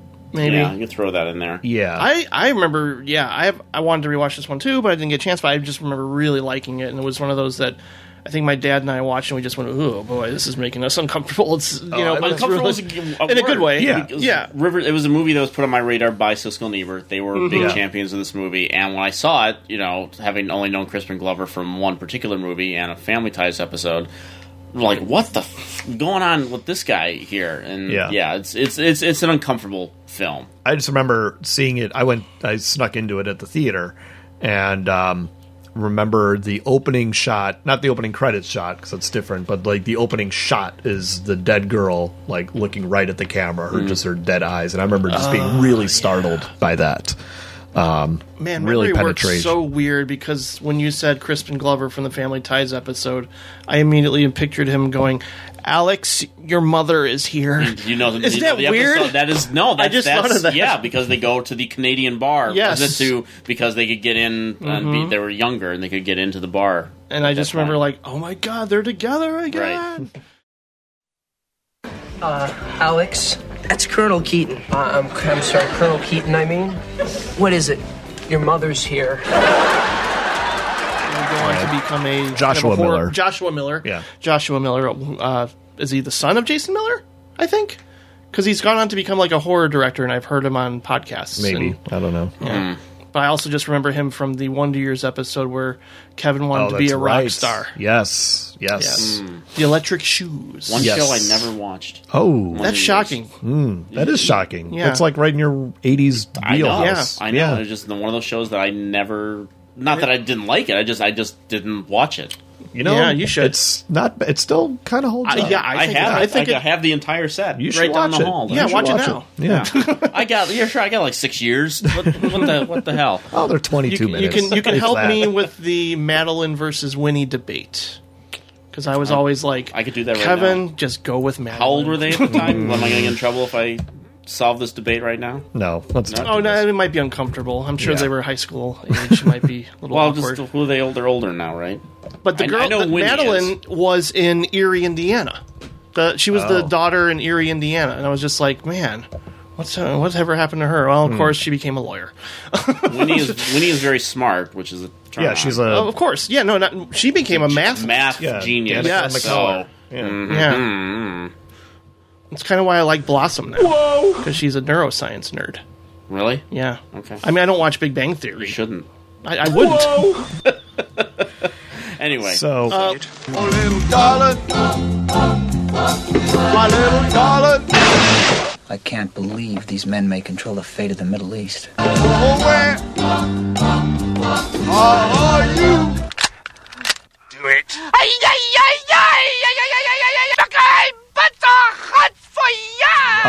But Ishtar was widely panned, definitely. They definitely hated it, and it was widely panned. There were some defenders of it, though. The reason why it was so notorious was because it was a movie directed by Elaine May, and it went way over budget. Because she was constantly reshooting. She'd do like 50 takes for every scene. It achieved this sort of Heaven's Gate level of notoriety for its budget. And the fact that it was a comedy made it even harder to deal with because, if you're making a movie, if you're spending this kind of money on a film, it better be funny. And for a lot of people did not get Ishtar at the time because a lot of the humor in Ishtar is based on behavior. And we watch The Office and we get the behavior. We get the, why these characters they don't know how inept they are as people. And so we can kind of laugh with them. And Ishtar, these are Dustin Hoffman and Warren Beatty are playing two of the worst singer-songwriters you can imagine. And that's where the jokes. This movie, where I'm just like tears coming out with but their songs. that's where the jokes were. But people thought, oh my God, Hoffman and Beatty are terrible in this movie. They can't sing. The songs are really bad, and it's just bad. Like, irony wasn't really a thing in the 80s at the time. Yeah, that makes sense. We had Spinal Tap. We got the joke there. But for some reason, Ishtar went over people's heads. And now you watch it today, and you get it. Yeah. And it has been reevaluated. It has... even the Music Box played it for a few days as a kind of retrospective. I forget when they did. I think like 2012 they had it there, and this is a movie that deserves to be rediscovered and reevaluated. If you don't laugh, you don't laugh. That's fine, but it's far from the worst film. I mean, of this year. Or of this time period. It does not deserve its reputation. There's a lot of funny stuff in Ishtar. There's some dead moments too. There are some moments where you feel the strain. Yeah, they're hanging out in the desert, and well, like towards the end. Anytime it gets into the actual plot, it sags. It does, but. Yeah. But I think Hoffman and Beatty are terrific, and there's just some the songs are hilariously bad, and they're supposed to be. There's good stuff. Tell them you want to buy a blind camel, Colin. Yeah, Charles Grodin is good. It's kind of interesting that because box office is such a prevalent thing. It has been to an extent, but then it kind of got mainstreamed at some point, and this is one of those movies that was, again, the budget was the story. It was a $55 million production, which was massive at the time. To put it in context, in '89, The Abyss cost like $65 million, I think, and that was considered like the crazy, how crazy that was. $55 million. Right, so which seems a lot of money for a comedy, even with a star-driven comedy, and it's just it kind of shows you the extent where. When a budget like that becomes the story, that even critics tend to miss the point. They tend to get that in their head, and they tend to you always hear the phrase "is the money on the screen" sometimes, and you hear. I never think of that. Well, maybe you don't, but. There's a movie out right now called The Great Wall, where it's $150 million, and the defenders of that movie say things like, well, the money, he used every cent of his $150 million. Mm-hmm. Like, that matters sometimes. I defend The Lone Ranger, but the story of that movie was a big, huge $250 million budget. And I think sometimes when the budget becomes the story, it's it's easier to dismiss it sometimes. And I think that's absolutely what happened with Ishtar. It was, granted, the productions go out of control all the time, and if no one had mentioned the budget, would the movie have been as panned at time? I think it's sometimes the extent that production history can feed into that bias that we all have sometimes going into something, and sometimes works out for the better, sometimes works out for the worse. But this is clearly one of those things that everyone I talk to sees this chart now really likes it. Yeah. You know, but at the time, everyone was like, oh, that's Mistaken that identity, bad comedy. spy kind of a thing. Yeah, and, that's that bad comedy that costs so much. I bought a ticket. I gave to the box office of Ishtar. You gave to its $14 million that it made. Exactly. At the time. Exactly. Again, Police Academy 4 did more than Ishtar. Right. No. Yeah, it did. But I love The Gate. Yeah, I know you do. You can talk about. You can talk about The Gate. Oh, come on! I have nothing to say. Great. No, I haven't seen it since I first came out on video. I have no. I certainly remember seeing this on pay-per-view again, and I don't know that this was. Oh, it had to have been the time where we got a little cheater box thing. Do you know what the cheater box? I know. Is? Well, I'm familiar with it. Yeah, so I was able to watch. I was able to watch this, and as a kid, it tapped into something where, because like I kind of was that one guy who had, you know, maybe one or two friends and wish I had a closer relationship with my sister, but she moved out to California. And so it's like a bunch of quirky, you know, youngsters getting involved in some mysterious demon-like activity. And I liked the character of Terry the nerd. And it's just, I mean, I don't know. I do have these weird dreams, you know, that I had these weird dreams as a kid, probably which stems from Poltergeist, just like things happening in the backyard, like either with skeletons or with a giant tree. Yeah. And so like the impetus for all the chaos in this movie is just like there's a gateway to hell in your backyard, and for some reason as a kid I found it to be a little plausible. And like, you know, there's just some weird imagery. There's the moment where like the dad comes back in a demon form and his face starts melting and it just falls down. And I think the effects are the star of this movie, without question. Without question. Yeah. I mean, like, the plot is and, you know... You're coming around. You're coming around to our side of thinking. But I still keep talking yourself out of it. You'll get there. I mean, maybe as a kid I was like, this is a 5-star movie, and now it's like a 4-star movie, but I still like it. Opinion. I'm not on either side of the fence. I saw it. I thought it was okay, and then I moved on. I remember seeing the trailer in the theater and thought it was one of the coolest trailers I had ever seen. The construction worker falling down. For that moment that you're referring to, like, that was cool. Yes. And then I saw the movie on home video. I'm like, this is not that cool. Those moments are kind of cool, but you know, and this is a movie. Again, I was 12. This is a movie that's right in that wheelhouse that I should be like. I wasn't a Monster Squad guy either. To this day, I'm still not a Monster Squad guy. It's okay. It's just okay. I've never been into that movie. It's to this day, and I've tried. I have tried. And The Gate has just got a big Vestron Collector Series release on Blu-ray. I will be picking it up. And I would love to see a really good print. I mean, granted, I've never seen I don't think I've ever even seen the movie Letterboxd, frankly. Yeah. If it plays on the big screen, I am there 100%. Well, there you go. So I would be happy to revisit it in a pristine form. But otherwise, no. The sequel is horseshit. The Gate 2 is one of the worst movies I've ever seen. I remember that was another early memory of like me and my friends being excited about a sequel, and then we all walked out and were like, God, that was awful. Did that hit in theaters? Yeah. It did? It played in the suburbs. Gate 2, The Trespassers? Yes. And it just had the nerd guy. It still had, right? It just had the nerd guy. The same director, Tibor Takis. Yeah. This one was apparently had a nervous breakdown. Oh, okay. Now I do. God damn. Now I remember. Everything turns to shit. Like, they make wishes from the demons, and then all their wishes turn to shit. So I don't know if I ever saw this, but now I remember I know the poster. I know the video box. You know who's the girl in this? Well, you probably can look at that up I'm going to. You got to. Pamela Adlon. Yeah. Pamela Siegel at the time. Pamela Adlon. Mm-hmm. Yeah. No, I'll stand by The Gate. Okay. I really will. Yeah. It's rated R for scenes of drug use. Gate 2, by the way. Just want to bring that up. Yeah, that was a movie I was like, why was this rated R? Yeah, drug use. So another sequel, the big sequel of this month, turned out to be the highest grossing film of the summer, Beverly Hills Cop 2.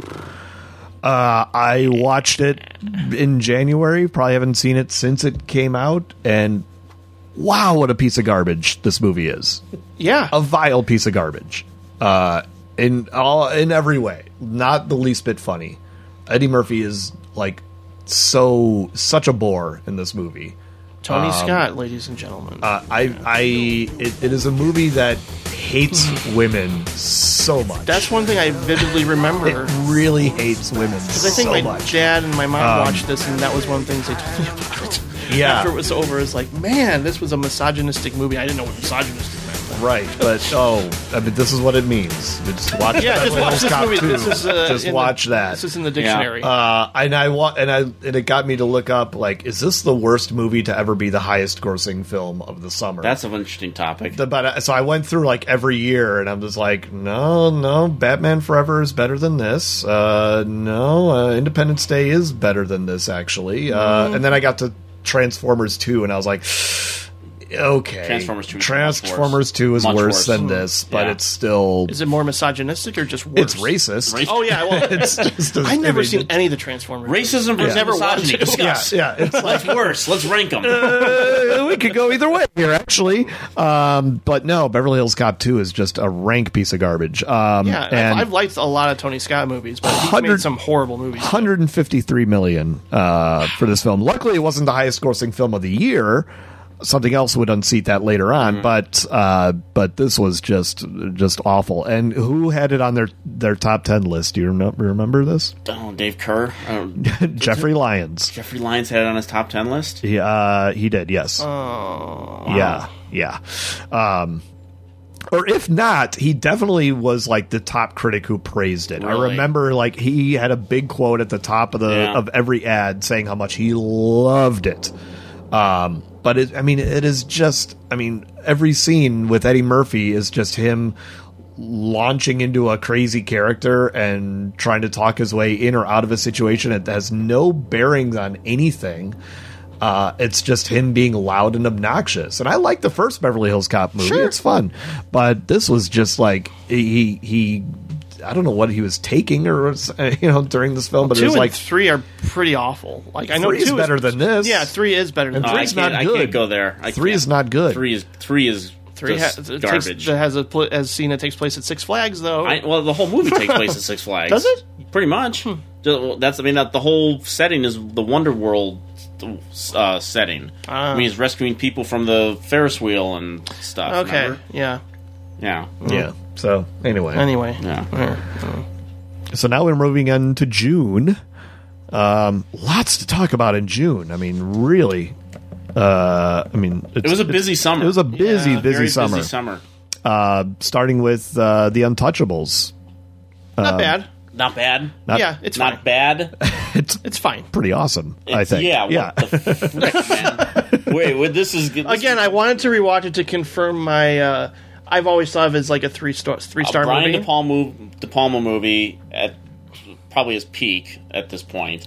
Doing a big budget studio remake television thing with a David Mamet screenplay with Costner and De Niro and Sean Connery in his Oscar-winning role. This movie rules. And Costner's big breakout film. He was in Silverado.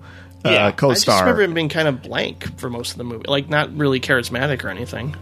But maybe I'm mistaken. That's who he's supposed to be, though. He's supposed to be the straight-laced guy. His entire arc of the movie is going from straight-laced government agent to a guy that will shoot you in the back if you do something wrong. That's the whole point of the movie. Okay, one of the points of the movie, but that's the arc that his character takes. This is a movie again that has ties to my talent show mannequin stuff that I remember getting the VHS of this movie, and I think I broke the VHS tape because in the day that I had the movie, I watched it over and over and over again. I just remember. It was a movie that never stopped. It was once it got going and once they became the Untouchables. There are so many fantastic action sequences and suspense sequences throughout that movie. It's like you think that everything is done with a train station sequence, which is at the time I didn't know was a Battleship Potemkin ripoff. Okay, I just thought that this is one of the coolest action scenes I've ever seen. And then you got the courthouse action scene with the rooftop chase that ends spectacularly.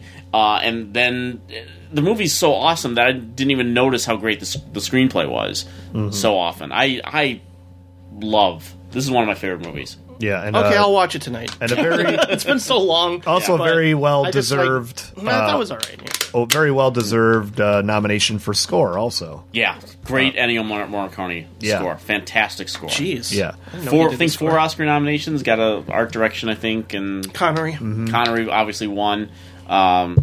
Maybe shouldn't have won. We'll get into that a little bit later, but a well deserved nomination for sure. Yeah, and then the same day you got Harry and the Hendersons, and I think this is Spielberg pretty much putting his name on anything at this point. I mean, I think it was just an Amblin production. He wasn't credited as a producer, I don't think. I thought he was, because I put it on one time. It's on Netflix right now. I haven't watched it in a long time. Oh, don't. Yeah, it's just. I wasn't crazy about it. What if you're a big John Lithgow fan? I mean, it's almost 2 hours. Yeah. And it's a really long, laborious 2 hours of... Yeah, I remember that. I remember feeling like this is... With one of the most annoying kid performances ever. That too. I saw this in the theater with my parents. I remember thinking... I was pretty restless. Like, I thought it was... Yeah. Nothing stood out for me when I saw it. It didn't really stick with me. It shouldn't. And then you got The Witches of Eastwick, which is certainly George Miller's weakest film, but yeah, we talked about that. We talked. I know I was on the Miller podcast for Directors Club, and it's his weakest film, but that's not bad. No. There's some interesting things. If that's the worst thing you've done, that's pretty good. But it's also the film that was taken away from him at times too. But I think what's left is very entertaining. I think it's I know it's based on a book, and I think that there was a lot of changes from the book, from what I understand. Yeah, but Nicholson is incredibly entertaining in that movie. It's such a great cast: Cher and Susan Sarandon and Michelle Pfeiffer, obviously, plus Richard Jenkins and Veronica Cartwright. That was surprising. I mean, we were just talking about a movie that was all about misogyny, and here's a movie that is sort of the antithesis to that. I mean, that's the whole sort of point of the movie is female empowerment. Yeah. Yeah, pretty much. It's okay. I think it gets a little too bogged down in these supernatural special effects stuff at the end. I think it just kind of drags after a while. But that church speech is so great. Oh yeah, of course. That's great. I mean, a lot of the Nicholson stuff is fun in this. I think the first hour works better than the second hour, but him trying to seduce Cher on the bed is great. Yeah, I remember that. But a really, again, a nominated score by John Williams. Very, very charming score that he did for this film, and a pretty good, decent hit for that summer. It was a summer of the rated R movies are kind of taking over with Beverly Hills Cop 2, The Untouchables, Witches of Eastwick. These are all big hits, and another one on the same day. Predator. I ain't got time to bleed. I wish I had a chance to revisit this. I haven't seen it in a long, long time, so I don't have much to say. Enjoyed Predator. Yeah. Always enjoyed Predator. Although there was this Patrick Bromley does this F This Movie Fest. I don't know if you ever participated in it, but this year he did 1987 basically. And one of the movies we did was Predator.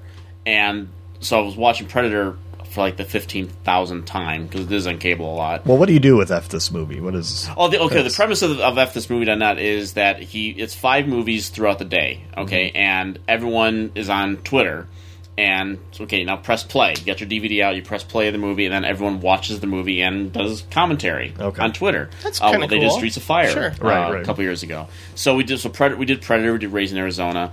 And the thing about Predator is that I really love the first hour and 15 minutes of the movie. When it just becomes Schwarzenegger versus the Predator, I'm not as thrilled about that section. I'll agree with that. Yep, Predator 2, the first hour and 15 minutes I'm not crazy about. Then when it becomes Danny Glover versus the Predator, I actually think that stuff is pretty well done. Yeah. They do some really horrible stereotypes in Predator 2 with the Jamaican. Oh God. Well, yeah. I mean, that's a whole nother story. But Predator, Predator is a very, as Roger Ebert said about it, this is Hollywood being creative, because it's a movie that starts like Rambo and ends like Alien. Yeah. It's a great ensemble. Everybody's memorable. It's a great peanut butter and chocolate kind of concoction, and it's very entertaining. Shane Black is a star in the movie. Tells some great jokes. Tells Also, great jokes. Alan Silvestri's score is really fantastic in it. A very entertaining film. Movie that basically launched John McTiernan. That's right. Yeah. I mean, no, he did Nomads, but no one talks about Nomads. But this is the movie that pre-Die Hard is Predator. Now, The Believers is a movie that I also remember seeing trailers for on pay-per-view and was like creeped out by it big time. Because I just have this weird thing with cults and religious cults and things like that. But I didn't rewatch it recently, but I think I watched it again like 5 years ago, and it didn't. It was very slow. Yeah. It's slow. It's an ugly film. I mean, it starts with the kid's mom, for God's sakes, standing in milk and getting electrocuted on the coffee pot. Just really just an ugly way. And Martin Sheen can't do anything about it, so it's just Martin Sheen doing like, that. So, and then what happens to Jimmy Smits in the film is really kind of repulsive and ugly. And if you're gonna give me a voodoo movie, I'll do Serpent in the Rainbow. Yes, thank you very much. I agree. Yeah. Anybody watch $1 Million Mystery?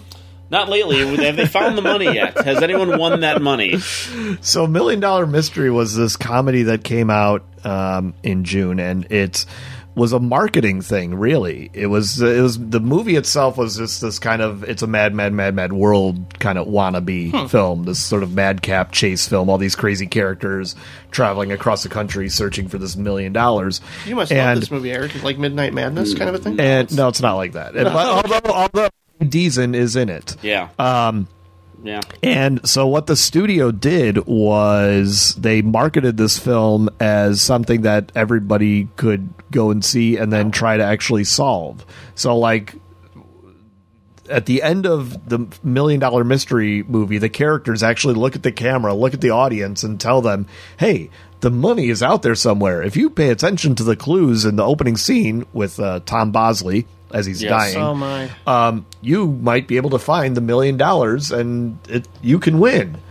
And then the credits roll. And you could actually have found clues, because Tom Bosley was the spokesman for Glad garbage bags. That's right. At the time, and they had so it was a co-sponsor thing that there were clues in packages of, of Glad trash bags. Fleischer. Yeah, Richard Fleischer's last film.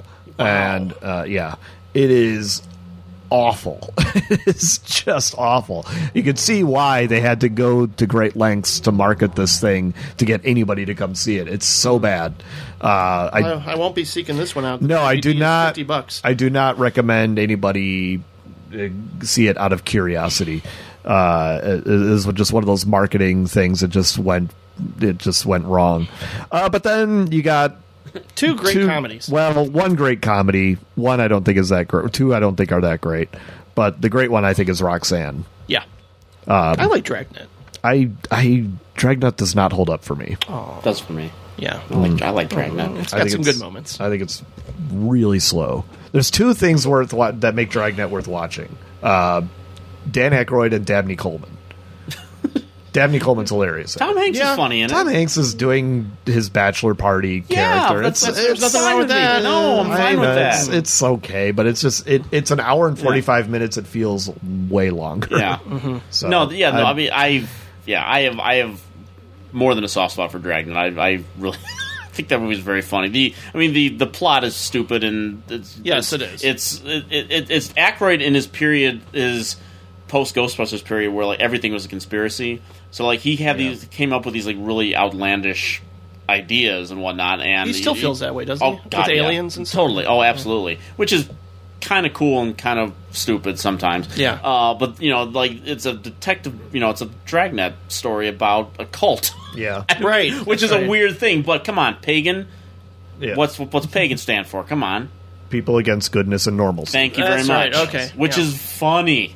Is really funny. That's right. Yeah. Yeah. But please, Roxanne. Roxanne's great. Better movie. Yes. Yeah. The Steve Martin's take on Cyrano de Bergerac with Daryl Hannah, and then he populates Fred Schepisi directed this, and does a really, really nice job with like bringing this little town to life. It's almost Stars Hollow. Yeah, I was just going to say that. Yeah, totally. A lot of really funny supporting characters. Fred Willard has one of my favorite lines in the movie. Fred Willard's in this? I need the mayor. He's the mayor. Right. Yeah. Damon Wayans is one of the firefighters. Michael J. Pollard. Mm-hmm. But the line that cracks me up is with Fred Willard when he's giving the toast at the party, and he says, "I would rather be with the people of this town," and everyone goes, "Aw," than with the finest people in the world, and everyone just cheers and then stops and wait, what? Yeah, right.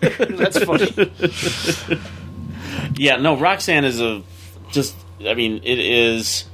Steve Martin is most charming. I mean, Steve Martin obviously gets all the credit in the world for being one of the great humorists ever, certainly of our time, but ever. But he had this really fantastic romantic streak in him, which is evident in this and L.A. Story. L.A. Story is so good. And those two movies, you watch back to back, you see a real beating heart inside Steve Martin, who wrote both of these movies. And there's so much great stuff in Roxanne, and as a fan of Cyrano de Bergerac, it's be very easy to just do a really lame modern update of that story, and he just infused it with his own sensibility, and it's marvelous. Yeah, and the scene where he does 20 nose jokes is classic, amazing, boy, classic. I'd hate to see the grindstone. Yeah.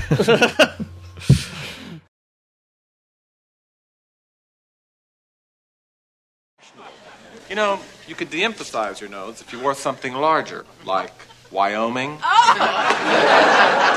Personal. Well, here we are. Just the three of us. Punctual. All right, Delman, your nose was on time, but you were 15 minutes late. Envious. Oh, I wish I were you. Gosh, to be able to smell your own ear. Naughty. Pardon me, sir. Some of the ladies have asked if you wouldn't mind putting that thing away. Philosophical. You know, it's not the size of a nose that's important. It's what's in it that matters. Humorous. Laugh and the world laughs with you. Sneeze and it's goodbye Seattle. Full Metal Jacket. Full Metal Jacket. Stanley Kubrick's Vietnam movie. And pretty great. You know. Yeah, first half is great. I'm one of those people. This is the disconnect on this movie, and it's been that disconnect for 30 years. People love the basic training stuff in the movie, and then they're kind of confounded by the second half. And I'll throw this at you because we just did this movie at Elk Grove Cinema, actually. This for its 30th anniversary, and I was there and watching it for the umpteenth time. And I think I've had this thought before, but it really kind of struck me because this very topic came up as the main crux of the discussion afterwards. And the thing that because like you said, people are kind of confounded. Like, what does this have to do with this, and why are these separated in this very way? Here's a theory that I posited to the audience, that the first half of the movie with the basic training, the two characters that stand out are R. Lee Ermey's drill sergeant and Vincent D'Onofrio's Gomer Pyle. Mm-hmm. To me, they are the representation of America and Vietnam. Those two characters. Sure. R. Lee Ermey, the gung-ho, we're the best, we'll destroy anything that moves, America. Vincent D'Onofrio is the Vietnam, the sort of the vision of meekness. We're going to go over there, we're going to kick their ass, we're going to bully them, and we're going to take back this country and restore law and order and all this kind of stuff. And then what happens? D'Onofrio just blows the shit out of him. To me, and then that's where the movie picks up, and then we go to Vietnam. Mm-hmm. That, to me, I think is where there's a connection between the two halves. Yeah. I like that theory. Yeah. Yeah, I always thought this was a great film. And really, we needed more movies about Vietnam that were like this, and Platoon, and especially after all the, the Rambo and the Missing in Action movies, that were sort of, fantasies, Reagan-era fantasies. Are ways to win Vietnam. Right. And there's just, this is just one of those epic war movies that I think is really, it stands up. Obviously, it's Kubrick, so of course it stands up. It's one that I always love going back to, and I do like the first hour more than the second hour, but I still like the second hour a lot. I think all the stuff with Matthew Modine I think it's really terrific, and I like that the movie just kind of ends without anything definite. Yeah, no catharsis at the end of this, which I don't know. Does it need it? Probably not. Well, it kind of finishes the Matthew Modine arc as sort of the smart-ass guy that, ends up with this moral choice at the end of the movie, whether or not to shoot this sniper that has, and is he doing it out of a sense of mercy or is he doing it out of a sense of bravado?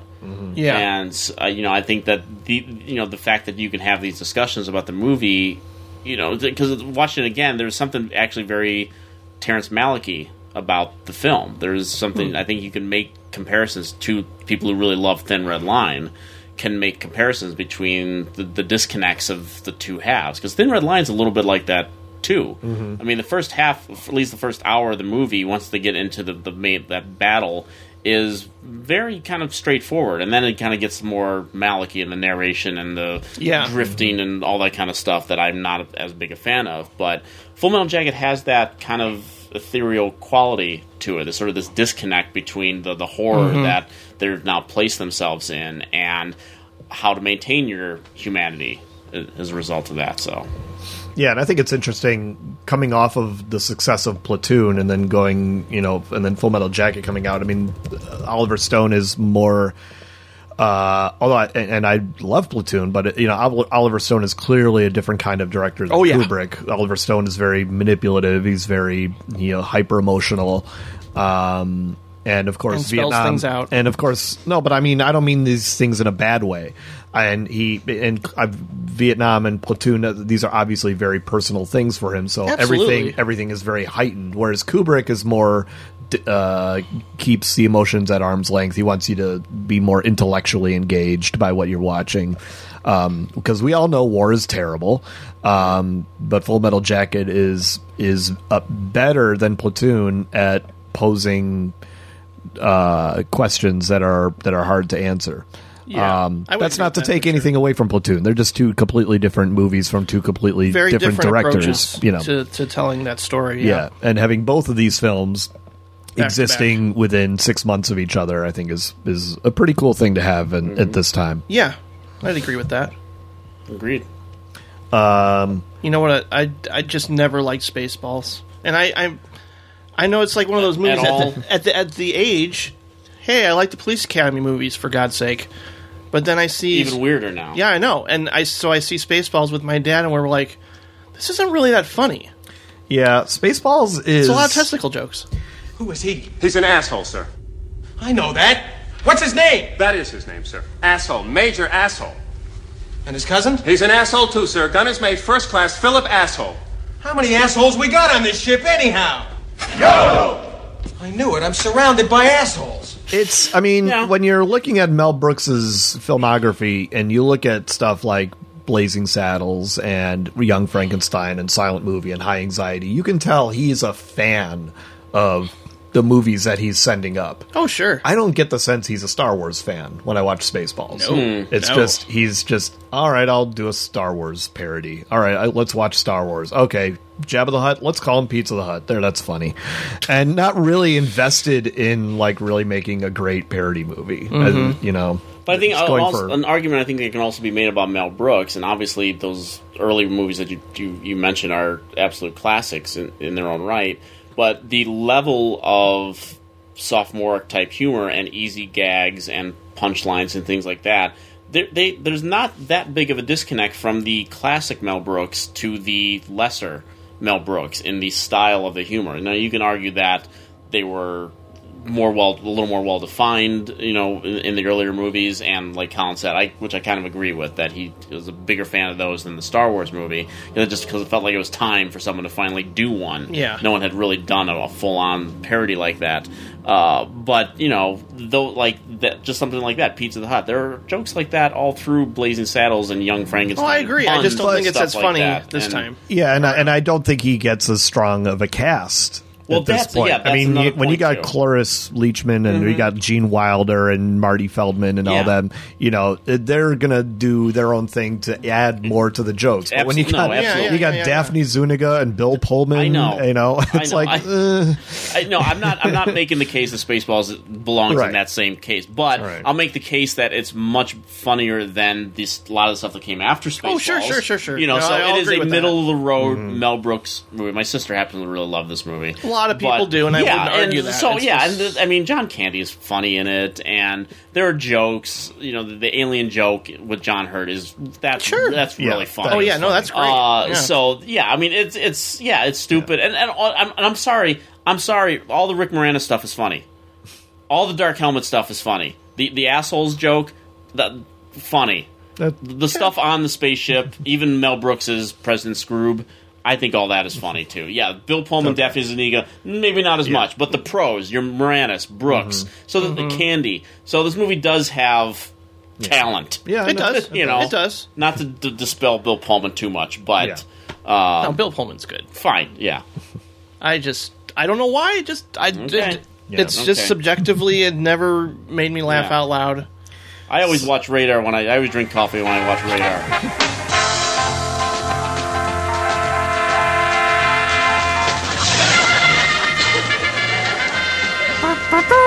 We'll be right back after these messages.